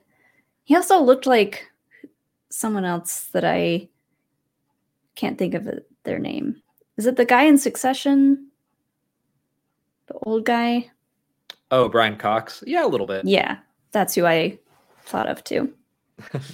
I can see that. Gio Flores has the next one. Hey guys, first happy anniversary. Thank you. Also, is it next season only that we are going to get a time jump, or is the next arc a time jump at all? Loving it. Yeah, same thing. We don't really know when and where we're going to get the time jumps. We know there's going to be a few. Well, that season 2 is going to be full of them. We know that. Also, I just wanted to real quick say hey to Star Wars Spelt Out, and thank you as well. I think season 2 is going to be, 3 episodes time jump, 3 episodes time jump. I was surprised that there wasn't a time jump between episodes 3 and 4, that it just kind of went straight to the next bit. I think there's definitely room for a time jump in between episodes 6 and 7. Just the way that Cassian has gone off to do whatever. Like, I have no idea what's going to happen next. And I like that. Yeah, I like not really knowing what's coming next. I'm going to guess that it won't be a significant time jump, though. no matter what, it's going to stay within this year of 5 BBY. We know that. So I'm going to assume that at most we could get like a month or two time jump, but it won't be a lot. Mm-hmm. One Res Electronic Music. Thank you for the next super chat. Very generous one too. Thank you. My stomach is still in knots. Fantastic episode. Also, I am so glad that I found your channel. Some of the best Star Wars content out there. Thank you. Oh, that was just thanks. Nice. Thank you so much. Yeah, thank you. I'll say that I feel like Andor has stretched my YouTuber muscles quite a bit. Eckert's Ladder has a good video he did, I think, last week about how Andor is like the anti-YouTuber show. And he means that in a good way. Like, it's a positive video that kind of like She-Hulk, what She-Hulk is doing right now. No, he more I see what you're saying. But no, he means more that you don't walk out of this episode the way you do from like watching The Mandalorian. I instantly have 4 things I can't explain. And this, Oh, yeah. I'm like, I watch the episode and I'm like, I'll do a review video. And then I'm like, what should I talk about? And you have to really dig into the themes and characters and the motivations instead of just being like, that's Black Chrysanthemum and he's from this comic and blah, blah, blah. Like, those videos are fun to make too, but I feel like I'm really having to challenge myself with Andor, and I like that. I mean, everything I think of is like related to real things. Like, how would a real heist go? What, like, how does this compare to real heists in history or real rebellions in history? Like, what is this like? That's a fun idea. I remember someone, I'd have to look it up. Someone pointed out that this heist had similarities to like a Polish heist during World War II. Mm-hmm. So that's a fun thing to explore. Yeah. I mean, we're not self-proclaimed history buffs, but not at all. we can do some research. I know way more about Star Wars history than real history, and that's a little sad. Next up, we've got a super chat from Eleanor. Thank you, Ellie. Haven't been able to watch the episode, so I'm not viewing the live stream, but this is my coin into a wishing well and the hope for Nemik's survival. Oh, no. Well, I hope Ellie comes back and watches this later. And we mourned Nemik sufficiently, I think. Yeah. I'm still not over it. Oh, poor baby boy. He had the best hats out of anyone. We can say that. His hat game was on point, nonstop. Justin Carter, thank you for the next super chat. My dark little heart was hoping the kid would get loose and they would shoot him by accident. Oh my God, adding another layer of Great of the Rebellion. Like one of the other members of their team would shoot him by accident? Or maybe. I mean, kid like would get loose. The one that they held hostage. Oh, okay. Leonard, I think his name was. What a terrible name. Which I looked him up. He was in House of Dragon, but he wasn't. I thought he was Aemond Targaryen, but he was that little boy that like got in a sword fight with some adult and won. Do you remember that? It was like in episode 2 or 3. And he won? Yeah. So someone like said something crappy about his family, and he pulled his sword out even though he's 8. And then like this 20-year-old was like, okay. And then the little kid beat him.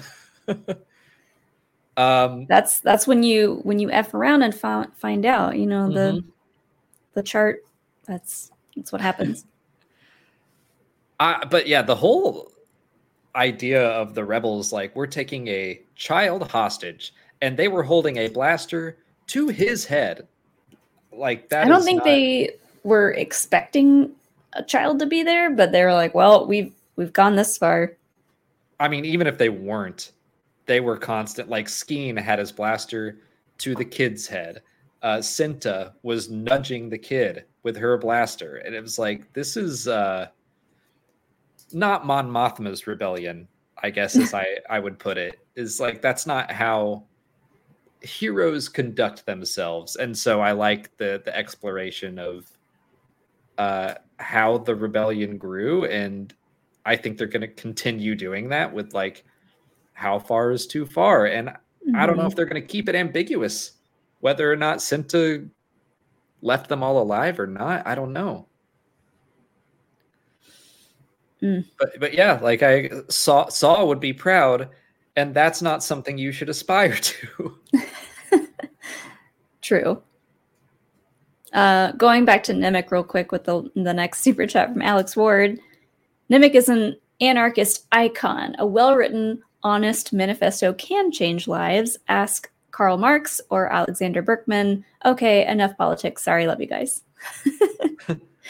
All true. I mean, like I said before, there's so many ways you can connect this to real history, which is always fun to do.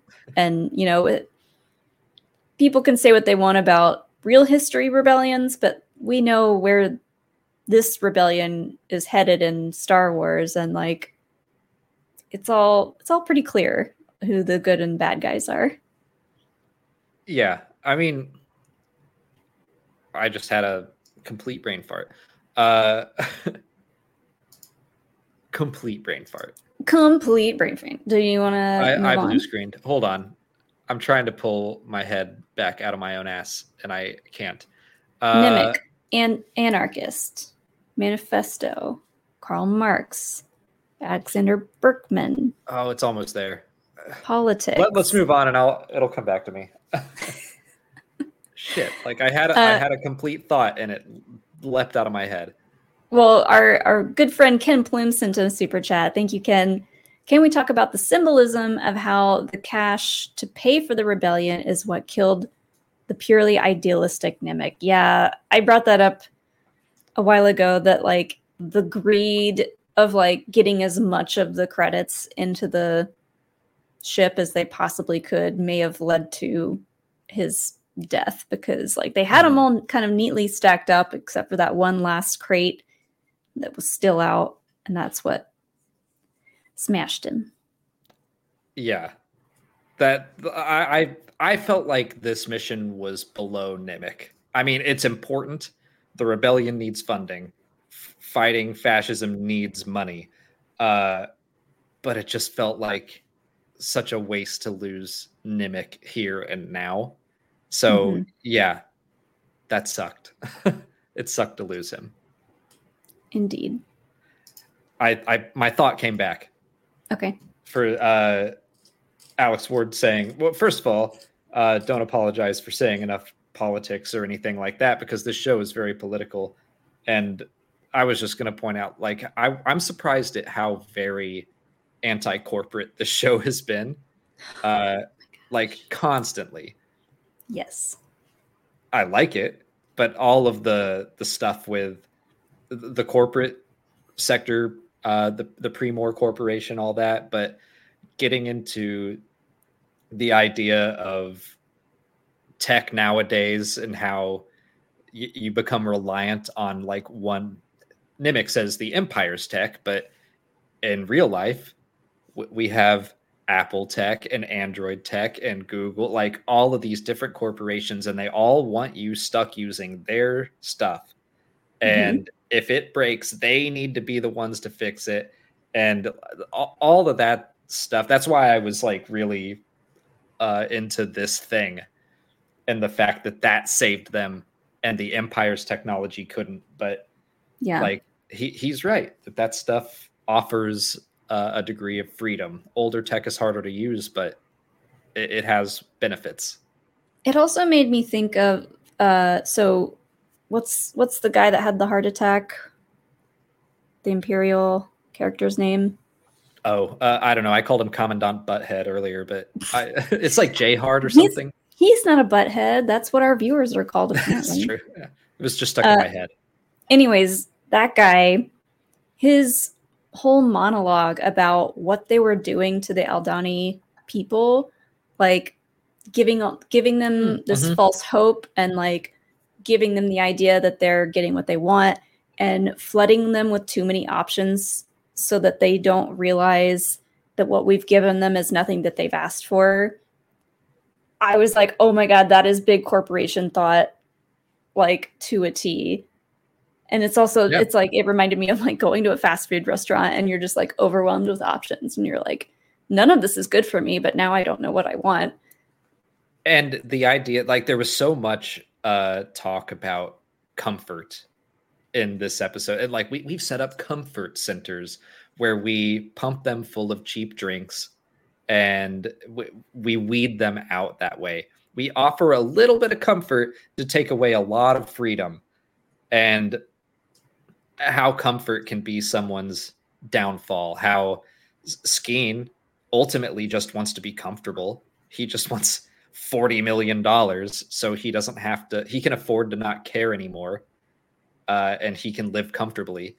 Mm-hmm. Like that's what I took out of this episode, was all of the ways that people want to be comfortable, how they weaponize comfortability and ease, and how the drive to be comfortable all the time, like Perrin. Why can't everything, or why does everything always have to be sad and boring?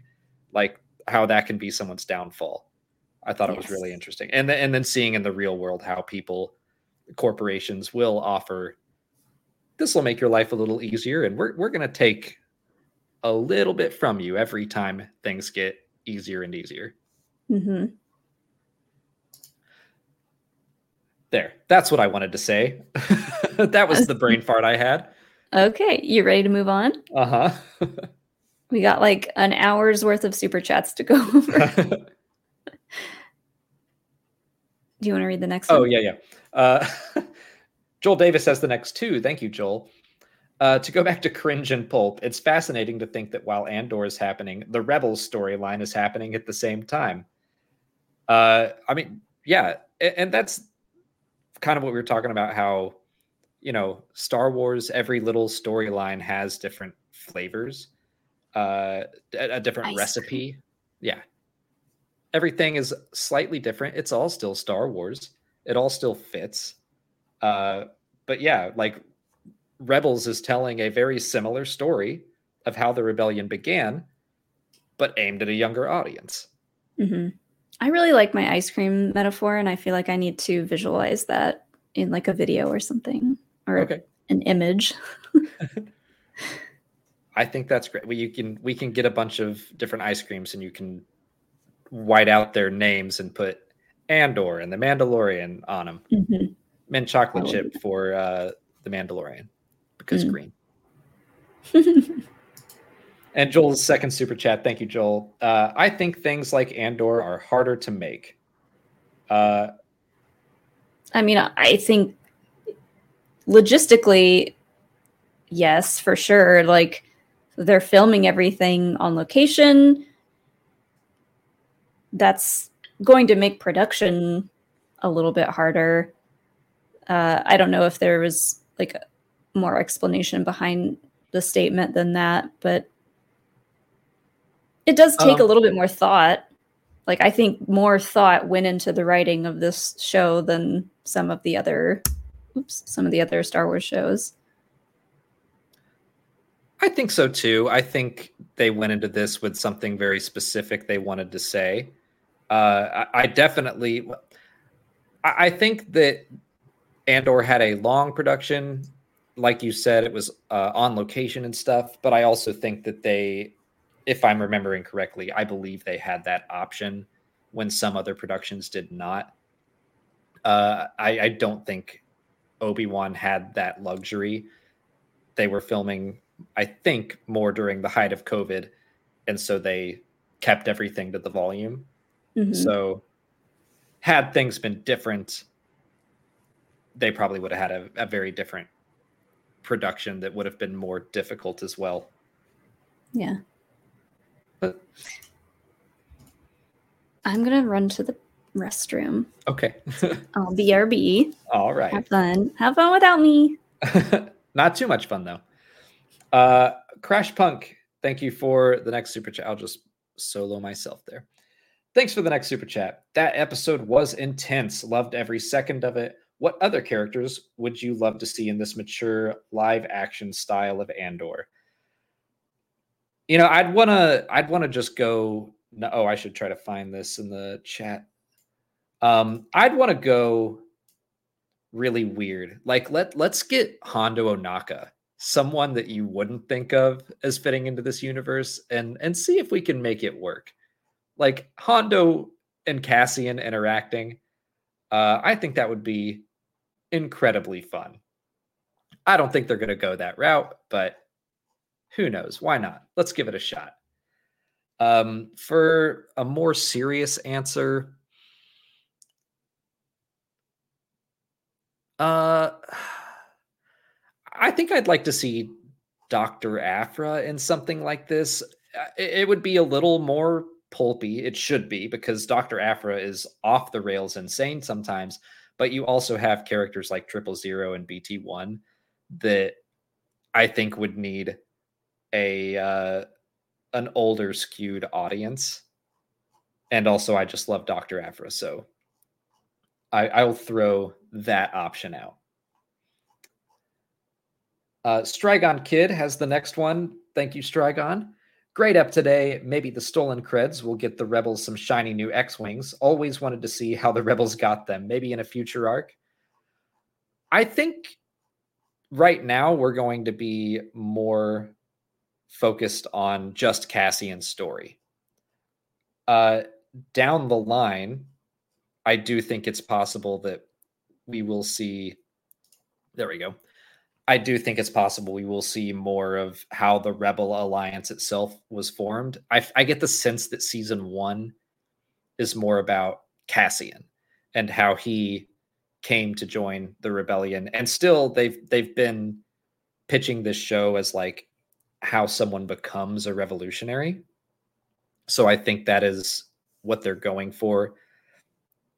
Excuse me. The whole show will probably be very Cassian based, but getting X-Wings would be a really fun, I would be down for that storyline. I'd love to see them steal some X-Wings, buy some X-Wings, whatever they did.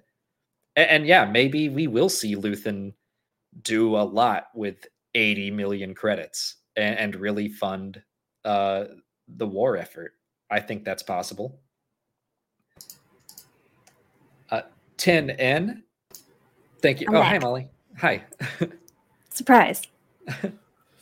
10N, thank you for the next super chat. Shady Skeen schemed slyly. That's just some fun alliteration. Is that a haiku? Shady Skeen. No. I knew it was. Well, I didn't, so I had to count the syllables. Sorry, I'm scrolling to catch up. Gotcha. Ash Deasy has the next one. Thank you, Ash. By Rogue One, the Mon Cala are already with the Alliance. Could Mon Mothma's special contact be their entry into the Alliance, Akbar or Radis? Oh, yeah, the person that she was like, I think I found someone to help. Oh, yeah, if it was Radis, that'd be so cool. I'd love for it to be Radis, because the Mon Calamari aren't fully into the rebellion until the Star Wars comics after A New Hope, when the rebels kind of have to help liberate them, and then they join. Like Akbar, Radis, there are a couple people, a couple ships in the fleet, but then they liberate Mon Cala as much as they can, and they get a lot of ships. Mm-hmm. So I do think that it's possible we could see Akbar or Radis, because they were both part of the Rebel Alliance early on. And yeah, seeing Radis, I think probably more likely in season 2 would be awesome. Mm-hmm.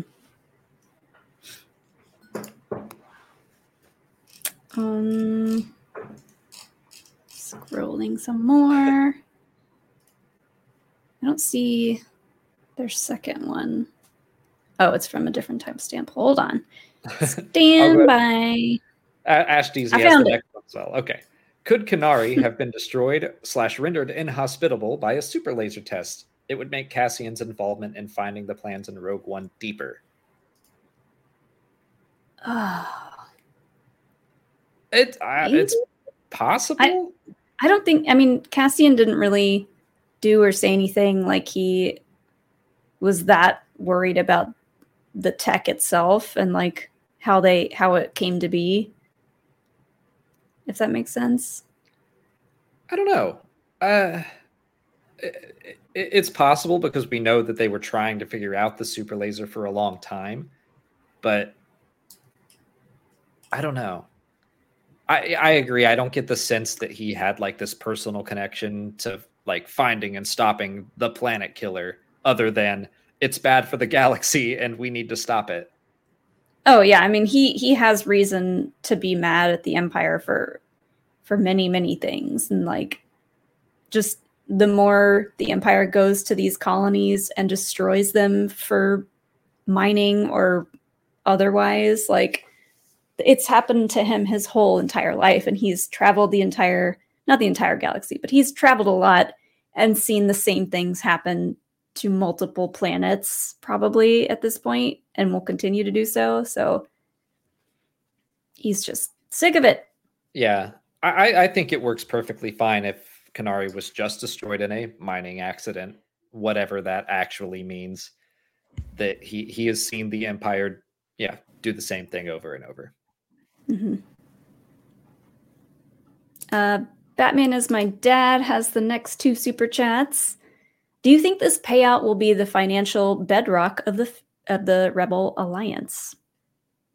I hope so. I mean, I hope they got so much money out of this, and they lost so many that, like, I hope this goes straight to the cause. Because, like, yeah, like you mentioned, Mon Mothma having a harder time moving funds around. This would make sense. This is dumb, but I'm gonna look and see if I can find out how many X-Wings 80 million credits would buy. I think it's a lot. Because what Cassian offered... Is it enough? Is it just enough for Red Squadron? Let's see. Or not Red Squadron, Blue Squadron, I guess. A new X-Wing is 150,000 credits. So that would get them 500 X-Wings. Used, they're 65,000, so that's even more. Those were all definitely used. Yeah, for sure. I don't think that's going to actually matter, but I just thought it was funny. I mean, I think that's a significant chunk, and like I said, I'm curious to know what Luthen does with the money. If he goes to Mon Mothma and he's like, "Hey, good news! I have a lot of money, and you don't have to worry anymore," or if he like abandons her and is like, "I'm going to Saw Gerrera, and I'll give him all my money." Like, I don't know. I think that this is going to be a good start, but for some reason, I don't. It feels like Han Solo getting a lot of money, and that it's going to be squandered somehow. It'll be lost. I just don't feel like the Rebels get this big of a win so fast. What if the money eventually goes towards Yavin 4? I don't think they would what to buy the temple. No, just like building a base there and giving people the resources. Like, you have to pay people wages to do this full time. I don't know that it's 80 million credits worth. I don't know. Like, I hope that it helps the Rebels out, but like Luthen is still such a mystery that I just don't trust him. They have to buy Y-Wings too, even though they're trash.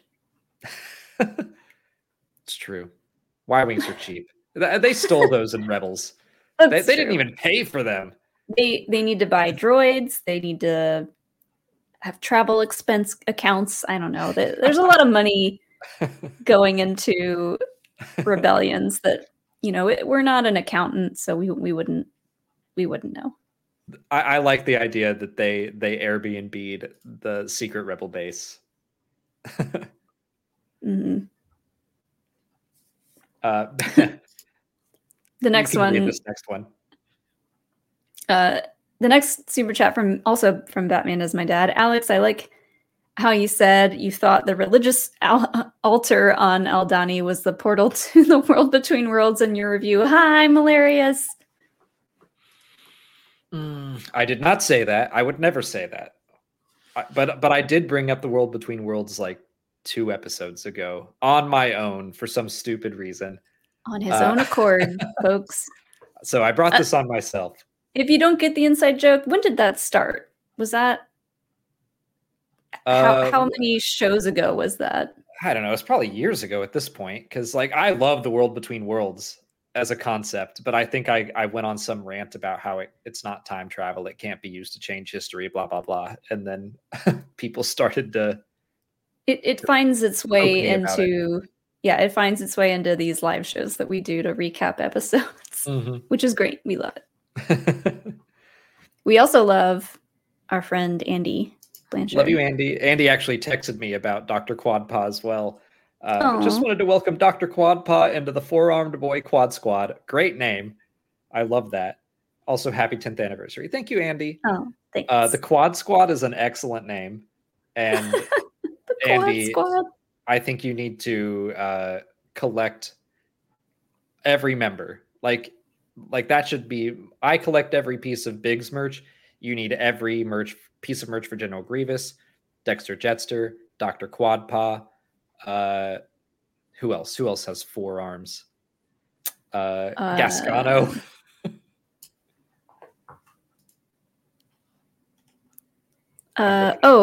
What's the guy on the... Wait, who am I thinking of? Isn't there someone on the Jedi Council that has 4 arms? Probably. Like one of the really... might, actually. Yeah, that's who I was thinking of. Like one of the really old ones. I think Jarl Poof does. Oh, Rio Durant. There's lots of possibilities. But yeah, basically, get all the Quad Squad. I think that's a great idea. Pong Krell. That's a good one, General Grievous. Maddie Gunner, thank you for the next super chat. They would have moved more money if Cassian brought B2 with him, just saying. Happy anniversary. Love you guys. Thank you, Maddie.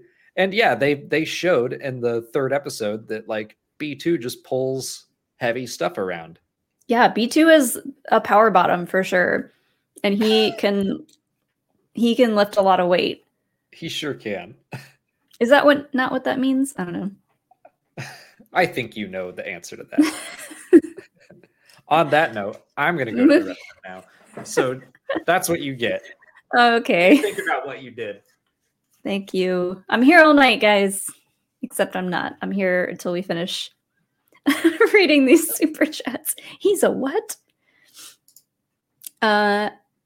John Barnett has the next super chat here. I don't see a message, but if you have one, send it over to our mods and I'll read it out loud. But thank you so much for your generous super chat. Let's see here.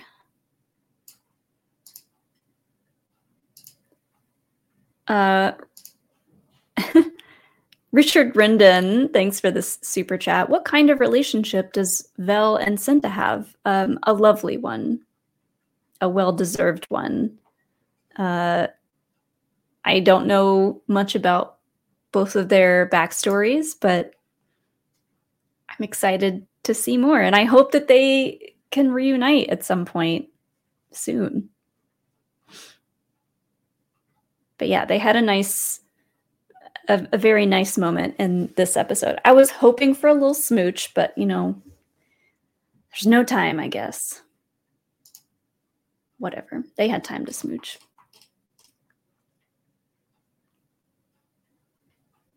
Oh, and Richard had another one. Let me scroll down here. 2, 7, 33. Do you both think that the episode showed the ignorance of the Aldani people displayed superstition? I'll wait till Alex gets back for us to discuss that one. Let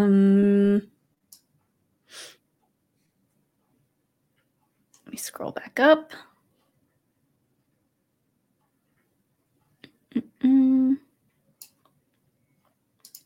This one's from Al.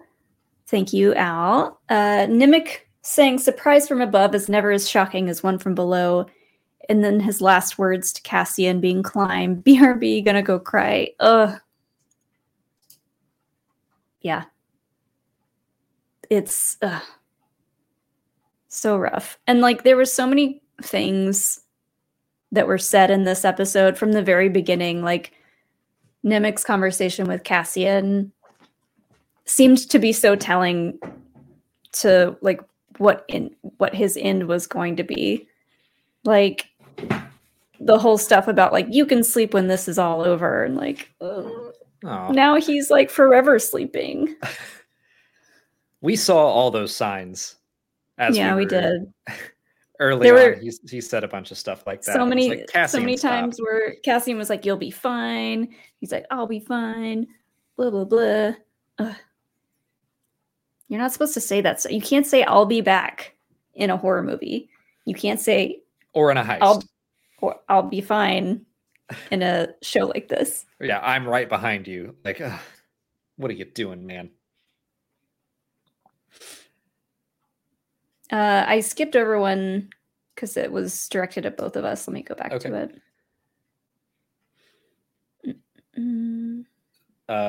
From who? This one. Okay. Do you both think that the episode showed the ignorance of the Aldani people displayed superstition? No, I didn't get that vibe at all. No. If anything, it showed the ignorance of the Imperials. Yeah, like when they were kind of talking to each other and the head of the Aldani said something and then they translated it to be something else. Like he knew that was the wrong thing. I think he knows he was like, a bit of basic. What did you say? And like they He's did like, that. I know that's not what I said. They did that little exchange, which I loved that he threw that into the fire, because the way that the Imperials were talking about it beforehand, they were like, yeah, we do this little pelt exchange and it's really stupid and it stinks, but you know, whatever, it's just for looks and it keeps them in line. And it's like, no, they obviously know that you guys are bad news no matter what. Like they don't care about your pelts that you're giving them. No, it was all I didn't get the sense that they were ignorant at all. I much more got the sense that the Empire didn't know what they were doing on this planet. They could have researched it. They could have done more than just be like, the eye sure looks neat, let's go watch it. And instead, they didn't adapt at all. And it was their downfall. So I much more saw the ignorance of the Imperials than the Aldani. I mean, I don't think they displayed superstition either. They were performing a ritual that's important to them, part of their culture. Mm-hmm. The Eye of Aldani means something to them. It doesn't mean anything to the Imperials outside of looking neat. Yeah. And the fact that, like Gorn said, like the Aldani people believe that this never stops. It's just... Yeah. We get to see it. We get to witness it every so often. And that's kind of a gift of our faith. And that shows that the Imperials are just like, they just show up. They do what they're told. They're like, oh, is it starting yet? Oh, great. Is it over yet? Like, they're just waiting for their next instructions. Terriman had a line, too, of like, remember, we're dressed as Imperials, and the Aldani people hate Imperials. And the people who are here especially have made a life of it. So, yeah, I don't think they were ignorant to anything the Empire was doing. Nope. The end. Andrew Biederman has the next two super chats. Thank you, Andrew. The trailer shot of the Star Destroyer flying over seems to be on Aldani. Maybe that's part of the retaliation against the planet and its people. I think that's likely. It's a shot of Cinta looking up, and I think Cinta's the only one in that shot, and she sees a Star Destroyer. I need to go back through and watch these trailers now, because I don't remember any of this stuff specifically, but I'm specifically not going back and watching them now. No, because I want to be surprised. Aren't you a good person? You can do whatever you want. You can watch all the trailers whenever you want to watch them. I will. I'll believe it when I see it. But that would go kind of in line with what I was saying. Like, they might go and just arrest all of them and take them to some prison camp, which would be awful. They definitely have plans to use them as forced labor. Like, they're putting them in those, I forget what they called them, centers, not the comfort centers of this episode. In episode 4, they talked about how they set up housing and gave them jobs and stuff, but that could just be like, we're going to make you destroy your own sacred valley and build an airfield there. Andrew's next super chat says, and that's maybe why the focus on the tribes people, so we feel more when they get torched in the retaliation. Also, happy anniversary. Thank you. I don't think they're getting torched. Linux Poodle called them prisoners with jobs. Yes, that's a good way of putting it. This is still a Disney Plus show, so I don't see entire villages being torched. I mean, they did kind of do that at the beginning of Force Awakens, but they didn't show specifically like people on fire. Right. Yeah, I don't think they'd go that far, but I do think there's going to be some retaliation against the Aldani, yes. And I think they're going to do the same thing with Ferrix. I mean, we already saw it start. And again, just remembering from trailers, there are like riots and stuff on Ferrix that we haven't seen yet. So I think there's still a lot more to cover.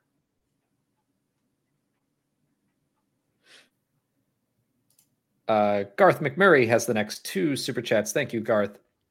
Why do you think they shied away from showing Vel and Cinta being romantic and maybe kissing? I think I said in our reaction, I was like, now kiss. But could we see them reunited and see more of their relationship? Please. They continue to do like Disney is surprising me, and the bar is set so low. But just the little subtle bits in episode 5 where I was like, oh, they are in a relationship, clearly. And then in this episode, they were like holding hands. And I'm like, yeah, they are very clearly in a relationship. So I don't know. I'm not holding my breath for Disney to do that, but. Right. They gave them such a perfect moment in this episode to kiss. And it was almost like some Disney exec came along and said, there's no time. You can't do that. It goes, just go. Like, ugh. It's frustrating. But yeah, I hope that they can reunite. It's possible that they are building it up to have them reunite and have a very heartfelt reunion. Again, not really expecting it from Disney, but I wasn't expecting anything at all. And who knows? We've been burned in the past too many times with that stuff. So, yeah. But I do really like even that little moment that they gave. I liked that. This is something that we kind of talked about earlier. Another super chat from Garth. Could Nimic's manifesto get copied and passed out among the rebels, inspiring more to join the rebellion? How important could it turn out to be? Yeah, I think that's plausible. Yeah. I think that would be a great idea even. And part of that is just like Nimic is becoming my new ride or die. So I want him to have like a significant impact on the Rebel Alliance as a whole. I think that would be great. Even if that doesn't happen, he impacted Cassian Andor, which leads to Scarif, which leads to the Battle of Yavin. So he has already saved the galaxy in my eyes, but if he does even more, that would be awesome. Yeah. Agreed. Ben Verbic, thank you for the next super chat. Wanted to circle back to climb. Those that climb out of greed versus trust and selflessness and overall success, missing Nimic already. Yeah. This has been a whole episode where we just pour one out for Nemec. Constantly. But I did like all the talk of climbing out of the eye. Skeen talking about, the only way to get out of the hole is to climb over others. And he says something like, "Oh, don't take the high road with me," when Cassian starts to talk back to high Skeen, mind. High mind. Yes. Mm-hmm. But yeah, it's like same thing. There are multiple ways to climb, I guess. And one way is to do it together, like Nemec did.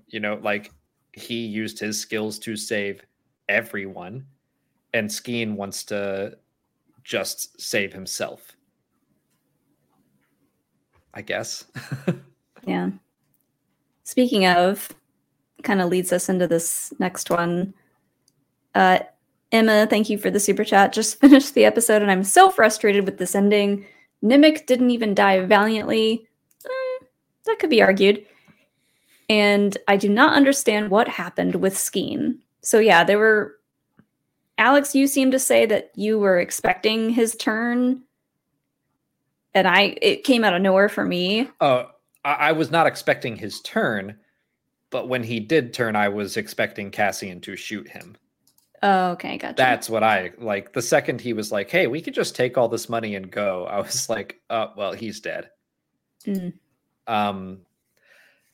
I agree that Nemec did not, die heroically. And I like the way that this show is not. I think he did. He did, and he did. Not in the classic sense, obviously. I'm bummed at how it happened. Like the cause for his death was just like, oh man, you were in the ship, you were gonna get out, and then he got crushed, and that sucks. His hero journey was doing the work, doing the research, doing the models. He was the one to get them out of there. He had that little machine. He was like giving them instructions on where to go. They wouldn't have made it out of there without him. And Cassian would not have been inspired to go on like he does and become the person who he is in Rogue One without him. Yes, agreed. That the act itself, the just being crushed, it doesn't feel heroic or valiant or whatever. But then they pulled him out of there. He did his job. He got everyone to safety. And then, I mean, we didn't see his final moments, but one of the last things he did was insist that Vel give his manifesto to Cassian, which, like we've been saying, saves the galaxy. Mm-hmm. So he does die valiantly, even if it wasn't a more like, I don't know, big feeling death. He's going to be the ultimate like unspoken hero of this show, I think. Mm-hmm. Not the ultimate, but like one of the ultimates. Also, real quick, I can't believe we forgot Cormanda has 4 arms. Yeah. Our favorite. Can't leave her out. But yeah. Andy Fing has the next super chat. Thank you, Andy. What I thought was weird about the heist was they were mostly using E11s, which have a stun function, right? So why didn't they just stun the hostages? Because they were leverage against what's his face, Commandant J Hard, J Bard, something like that. J Hard. I don't know. It's the name. It was something Commandant. like that. We can just call him that. The Commandant. Grease is another 4-armed character. Now we're getting sidetracked. I wonder if this is also another Tony Gilroy choice. He's like, stun? What even is that? No, the stakes are way higher. Get that out of here. Jay Hold, thank you, everyone. I think that they were trying to show them being really aggressive, and like it was supposed to be scary, intense. Be aggressive. Be aggressive. It is like we see in Star Wars Rebels and in the Bad Batch, like they use the stun setting all the time because it's a show written for a younger audience, and they have said that Andor is written for an older audience. So I think they're going to treat everything more violently, potentially. I think they have been so far. Although we keep talking about whether or not Senta killed all those, like the mother and the kid. Maybe she just stunned him. Maybe, and got out of there. maybe like that's what I wonder if they're just going to keep that ambiguous forever, and let fans debate.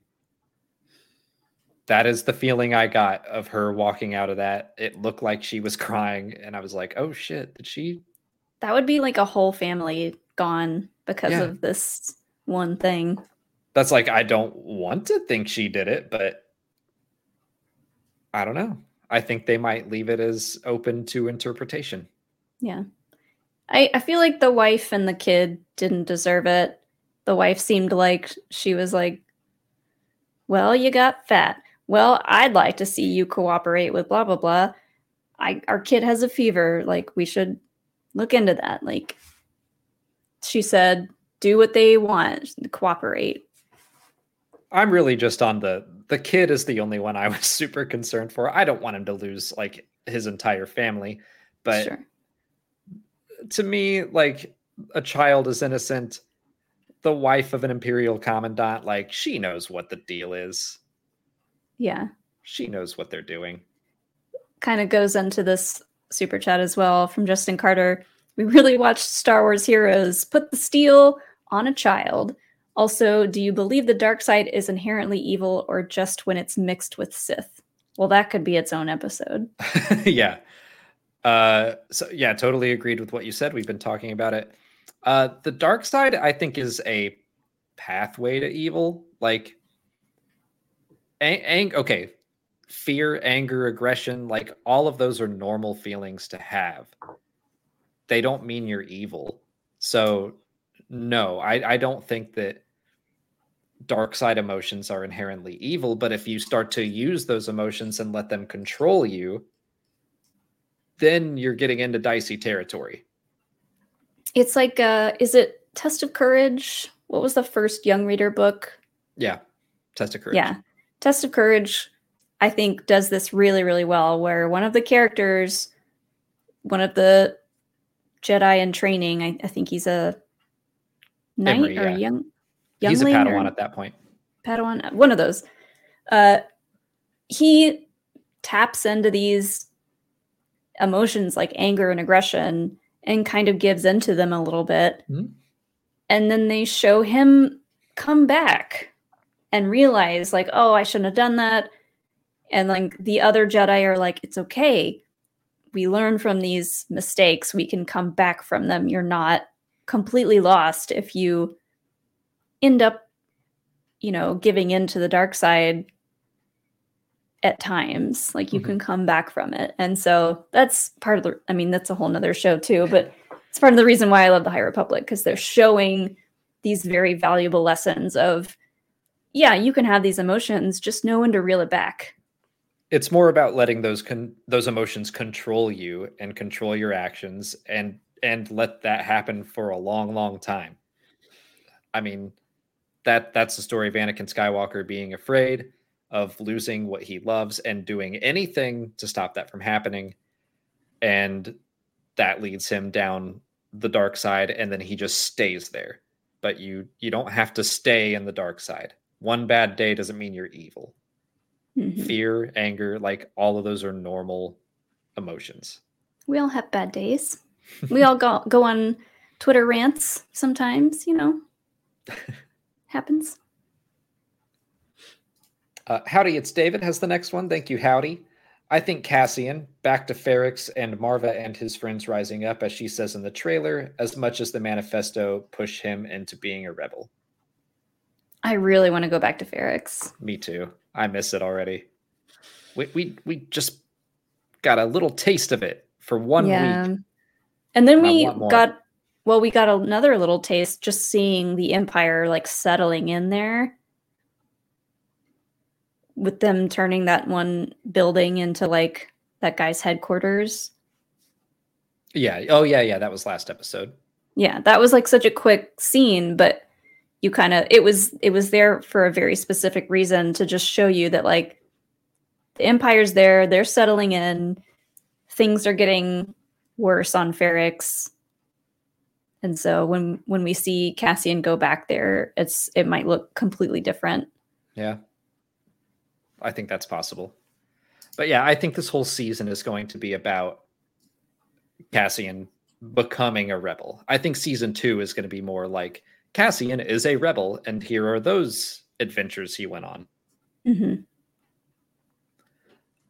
Real quick, Shadow Sith says, that's not what Yoda said. He said, once you start down the dark path forever will it dominate your destiny. So was Yoda wrong? I got news for you. Yoda was wrong a lot of the time. He was old and senile. I say it all the time. He was wrong about things. He was wrong when he told Luke to kill Vader. He was wrong in the Clone Wars, and he admits as much. I think that what he means in that moment, though, is that the more you let fear and anger control you, the easier it becomes. You just continue to give into it more and more, and you have to consciously pull yourself back from it. That's how I interpret it. Yeah, is that it's like cheating on tests. Once you cheat on a test one time, you're like, oh, I should do this more often. And then you eventually get caught. That happened to you? No. You never got caught? I'm not going to tell. I'll never tell. I dropped out of school. Don't listen to me.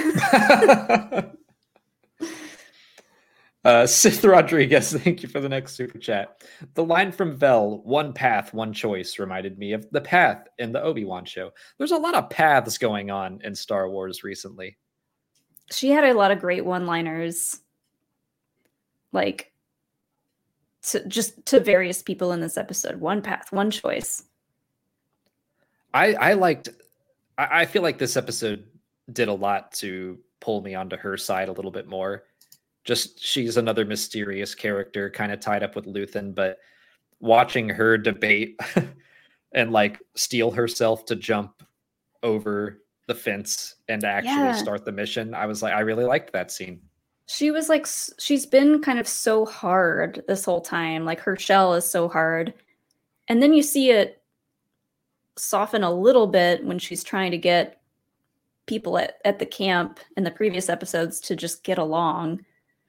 And then, yeah, in this one, it was cool to see her hesitate a few times. Like she was like, I don't know if I'm ready for this. Like she went from being this hard character to someone who you actually can relate to, because you're like, oh, I get that hesitation in a moment like this. I mean, it's weirdly what we've been talking about, like fear and whether or not you give into it or not. And Cassian talked about it the last episode. He was like, I understand being scared, but don't use me as an excuse to not do this. And that's kind of like, she has that little moment of like, yep, I'm afraid. Let's go. Let's do it. Yeah. Admit you're afraid and talk about it and like use that to learn and figure out what to do about it. Fear is the mind killer. Now we're going into Dune, which is still related to Star Wars. Let the spice flow. Or something. Let the pumpkin spice flow. Oh no. Surely that joke has been made before. Yay. I need a direct line of pumpkin spice in one of my nostrils at all time. You're wearing one of those, I forget what they're called, wetsuits, but it's just full of pumpkin spice coffee. PSL. Mm-hmm. That's gross. Yuck. Our buddy Ken Plume has the next super chat. Thanks, Ken. For the World Between Worlds Fund. I should start keeping track. What are we going to do with that fund? I don't know. Maybe we'll do a whole episode talking about the World Between Worlds. Whenever it comes back, we should do that. I did that. Yeah, that's a good idea. But we did that in Star Wars Rebels Season 4. Because I was so excited about it. I thought it was awesome. I still do. I still think it's awesome. Ice has the next super chat here. Thank you, Ice. Really great episode. Heist was awesome. I have a lot of thoughts. Also, a very happy 10-year anniversary to you guys. You're both awesome. Thank you. Thank you, Ice. We obviously have a lot of thoughts too, because we've gone over 2 hours now. But all good topics. This episode was insane. Emotions ran high. And Ice has the next super chat as well. Thanks, Ice. Well, Alex, you wanted us to feel uncomfortable rooting for the heroes in this series, and you got what you wanted. Taking the kid hostage was dark. I did say that. I think I specifically said Saw Gerrera, and now I'm really worried that I'm going to get what I want, because if this is what like this Rebel Cell is doing, if we get to Saw Gerrera and it's like now we have to up the ante, he could be doing some terrible stuff. But you are absolutely right. I did say that. So good job, Andor. Careful what I wish for is what I should say.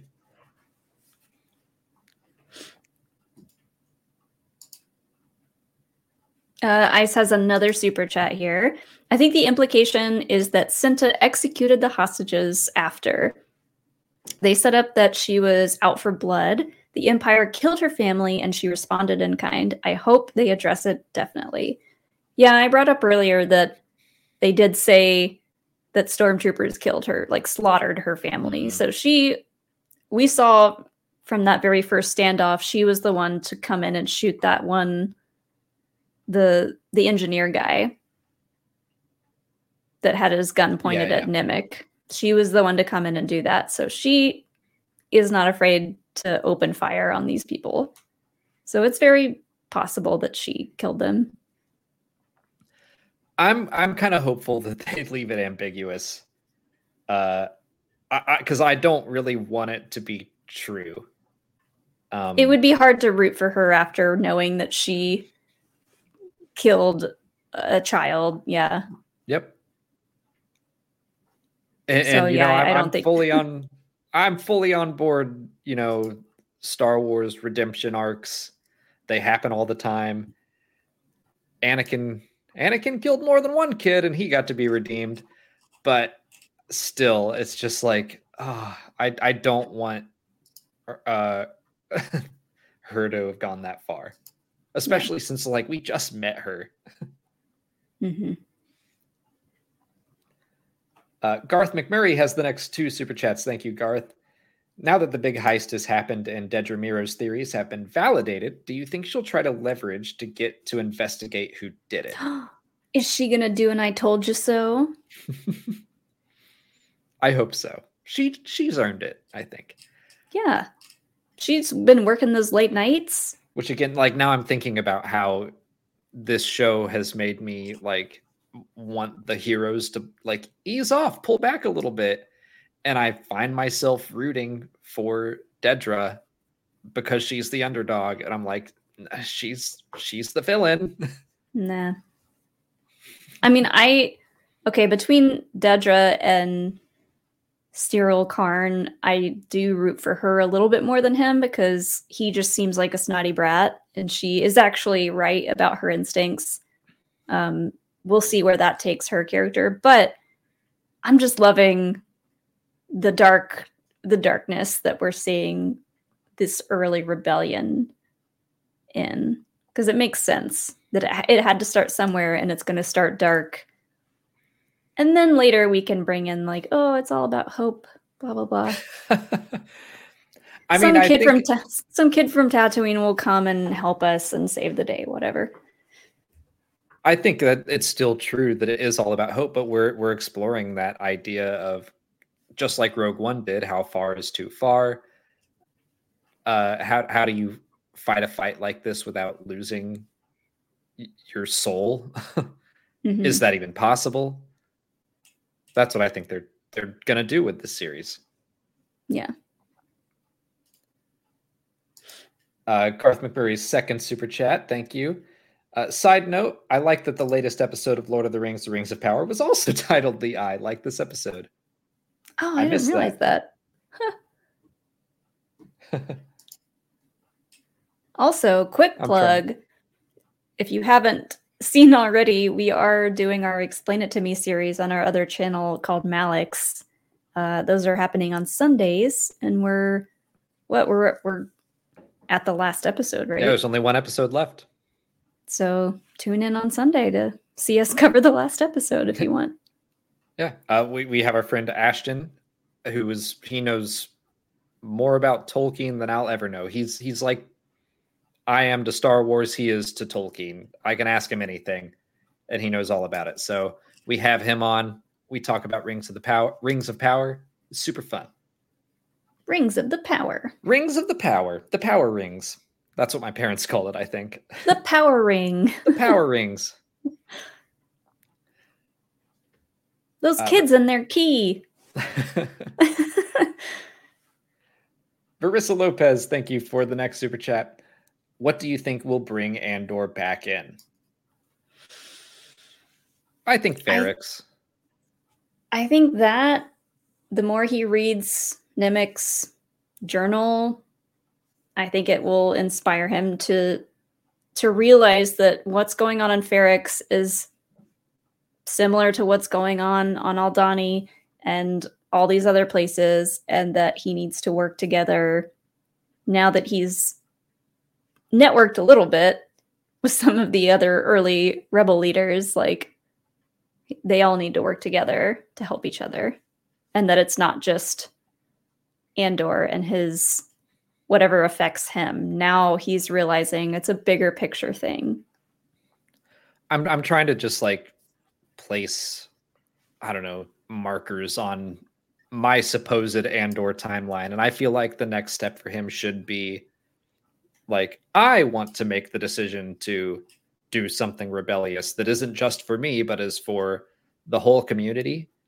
And I think that Ferrix is a good candidate for that. Or I really like, Molly, your suggestion of, oh, we did that heist and we got all the Aldhani people in trouble and they didn't do anything. And so he wants to help them. I could see that. I have another idea, because I've been waiting to see how, is it Marva? Is that her name? Andor, his mom. Yeah, I've been waiting to see Marva and Andor have a little bit of a falling out, because she still has a very like extremist way of thinking. But I don't know, like maybe when he gets back and meets back up with her, she's got this like plan that involves him. And now that he's like spoken with Nemik and the rest of them and like gotten a bigger picture idea of what's going on, he might not agree with everything that she wants to do. So they might butt heads.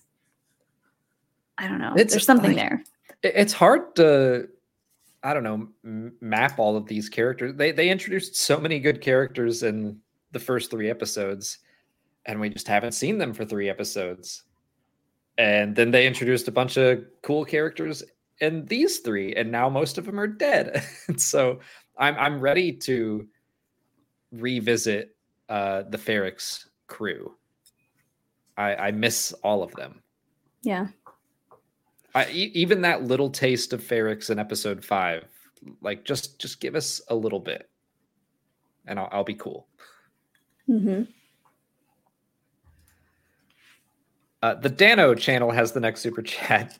Thank you, Dano. It's got the 2 beer mugs, and it says, for Nemik. I was so worried the heist crew would shoot each other since everyone was in gray officer uniforms. What do you think happens with Cyril? Yeah, I'm glad they didn't accidentally shoot each other or turn on each other. I didn't think about that, but I'm glad Skeen didn't get any stupid ideas until after everything. Yeah.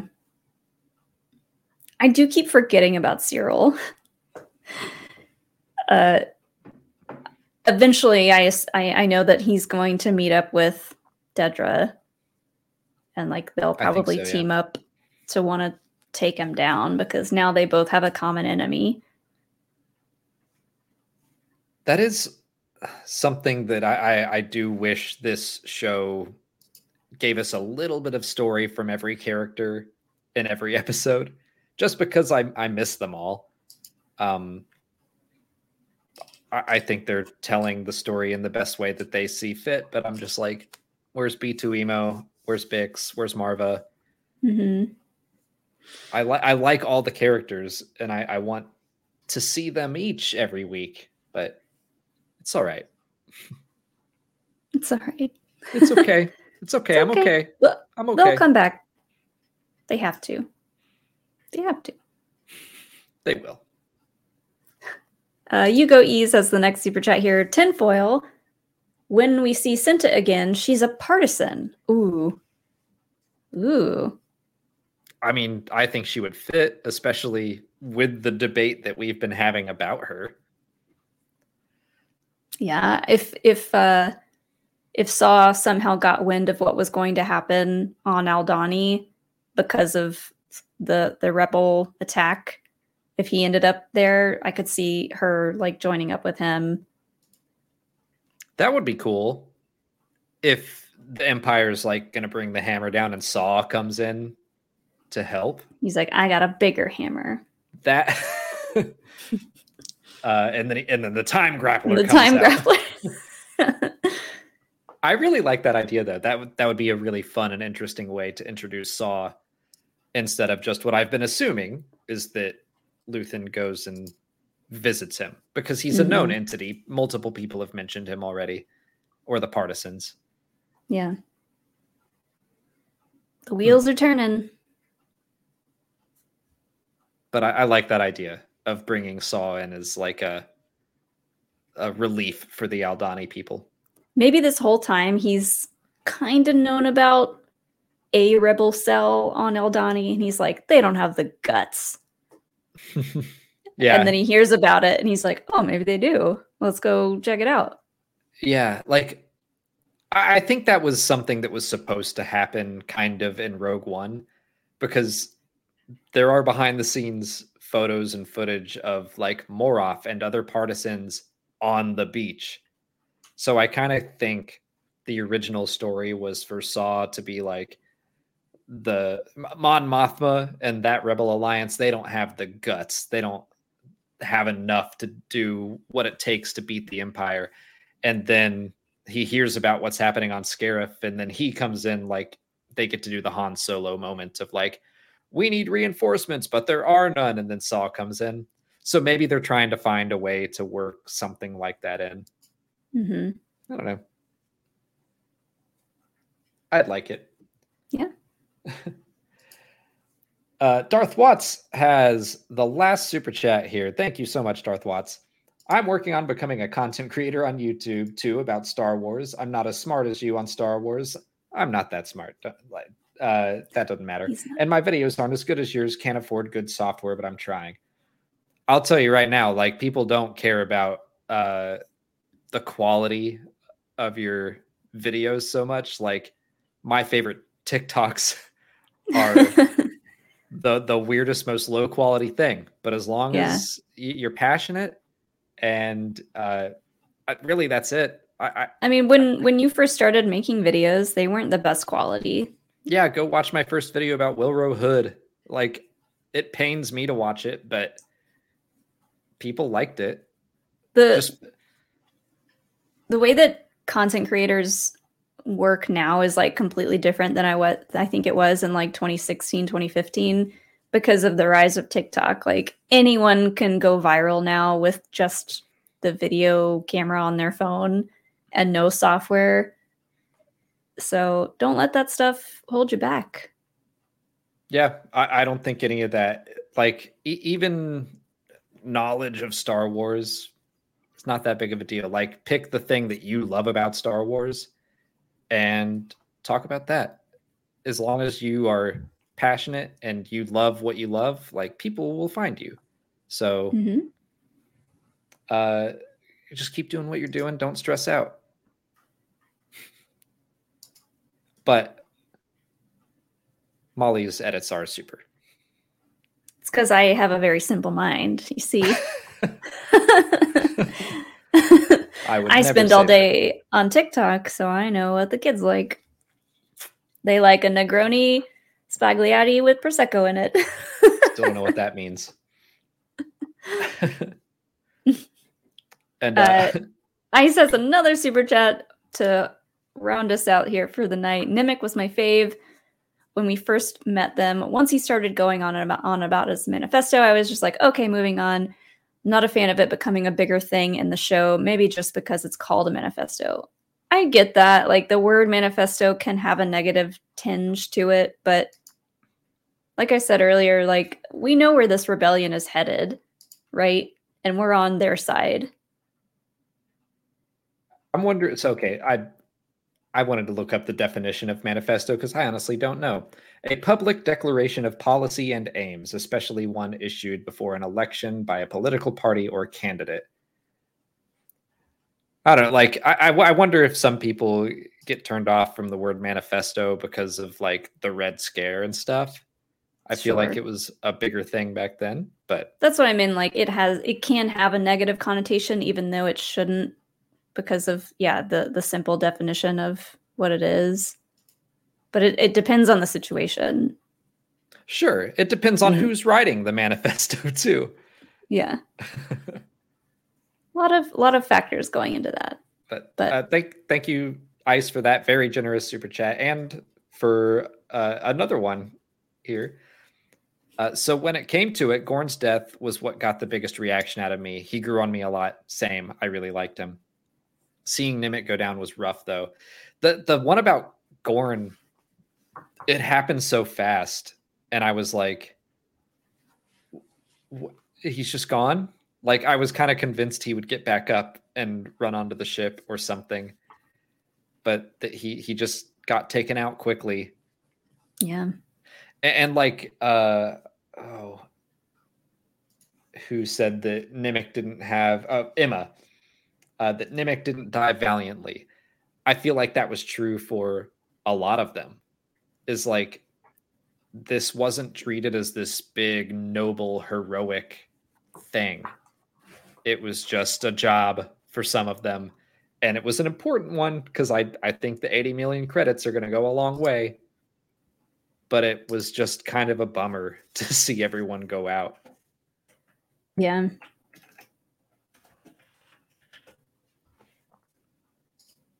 But that's what I thought.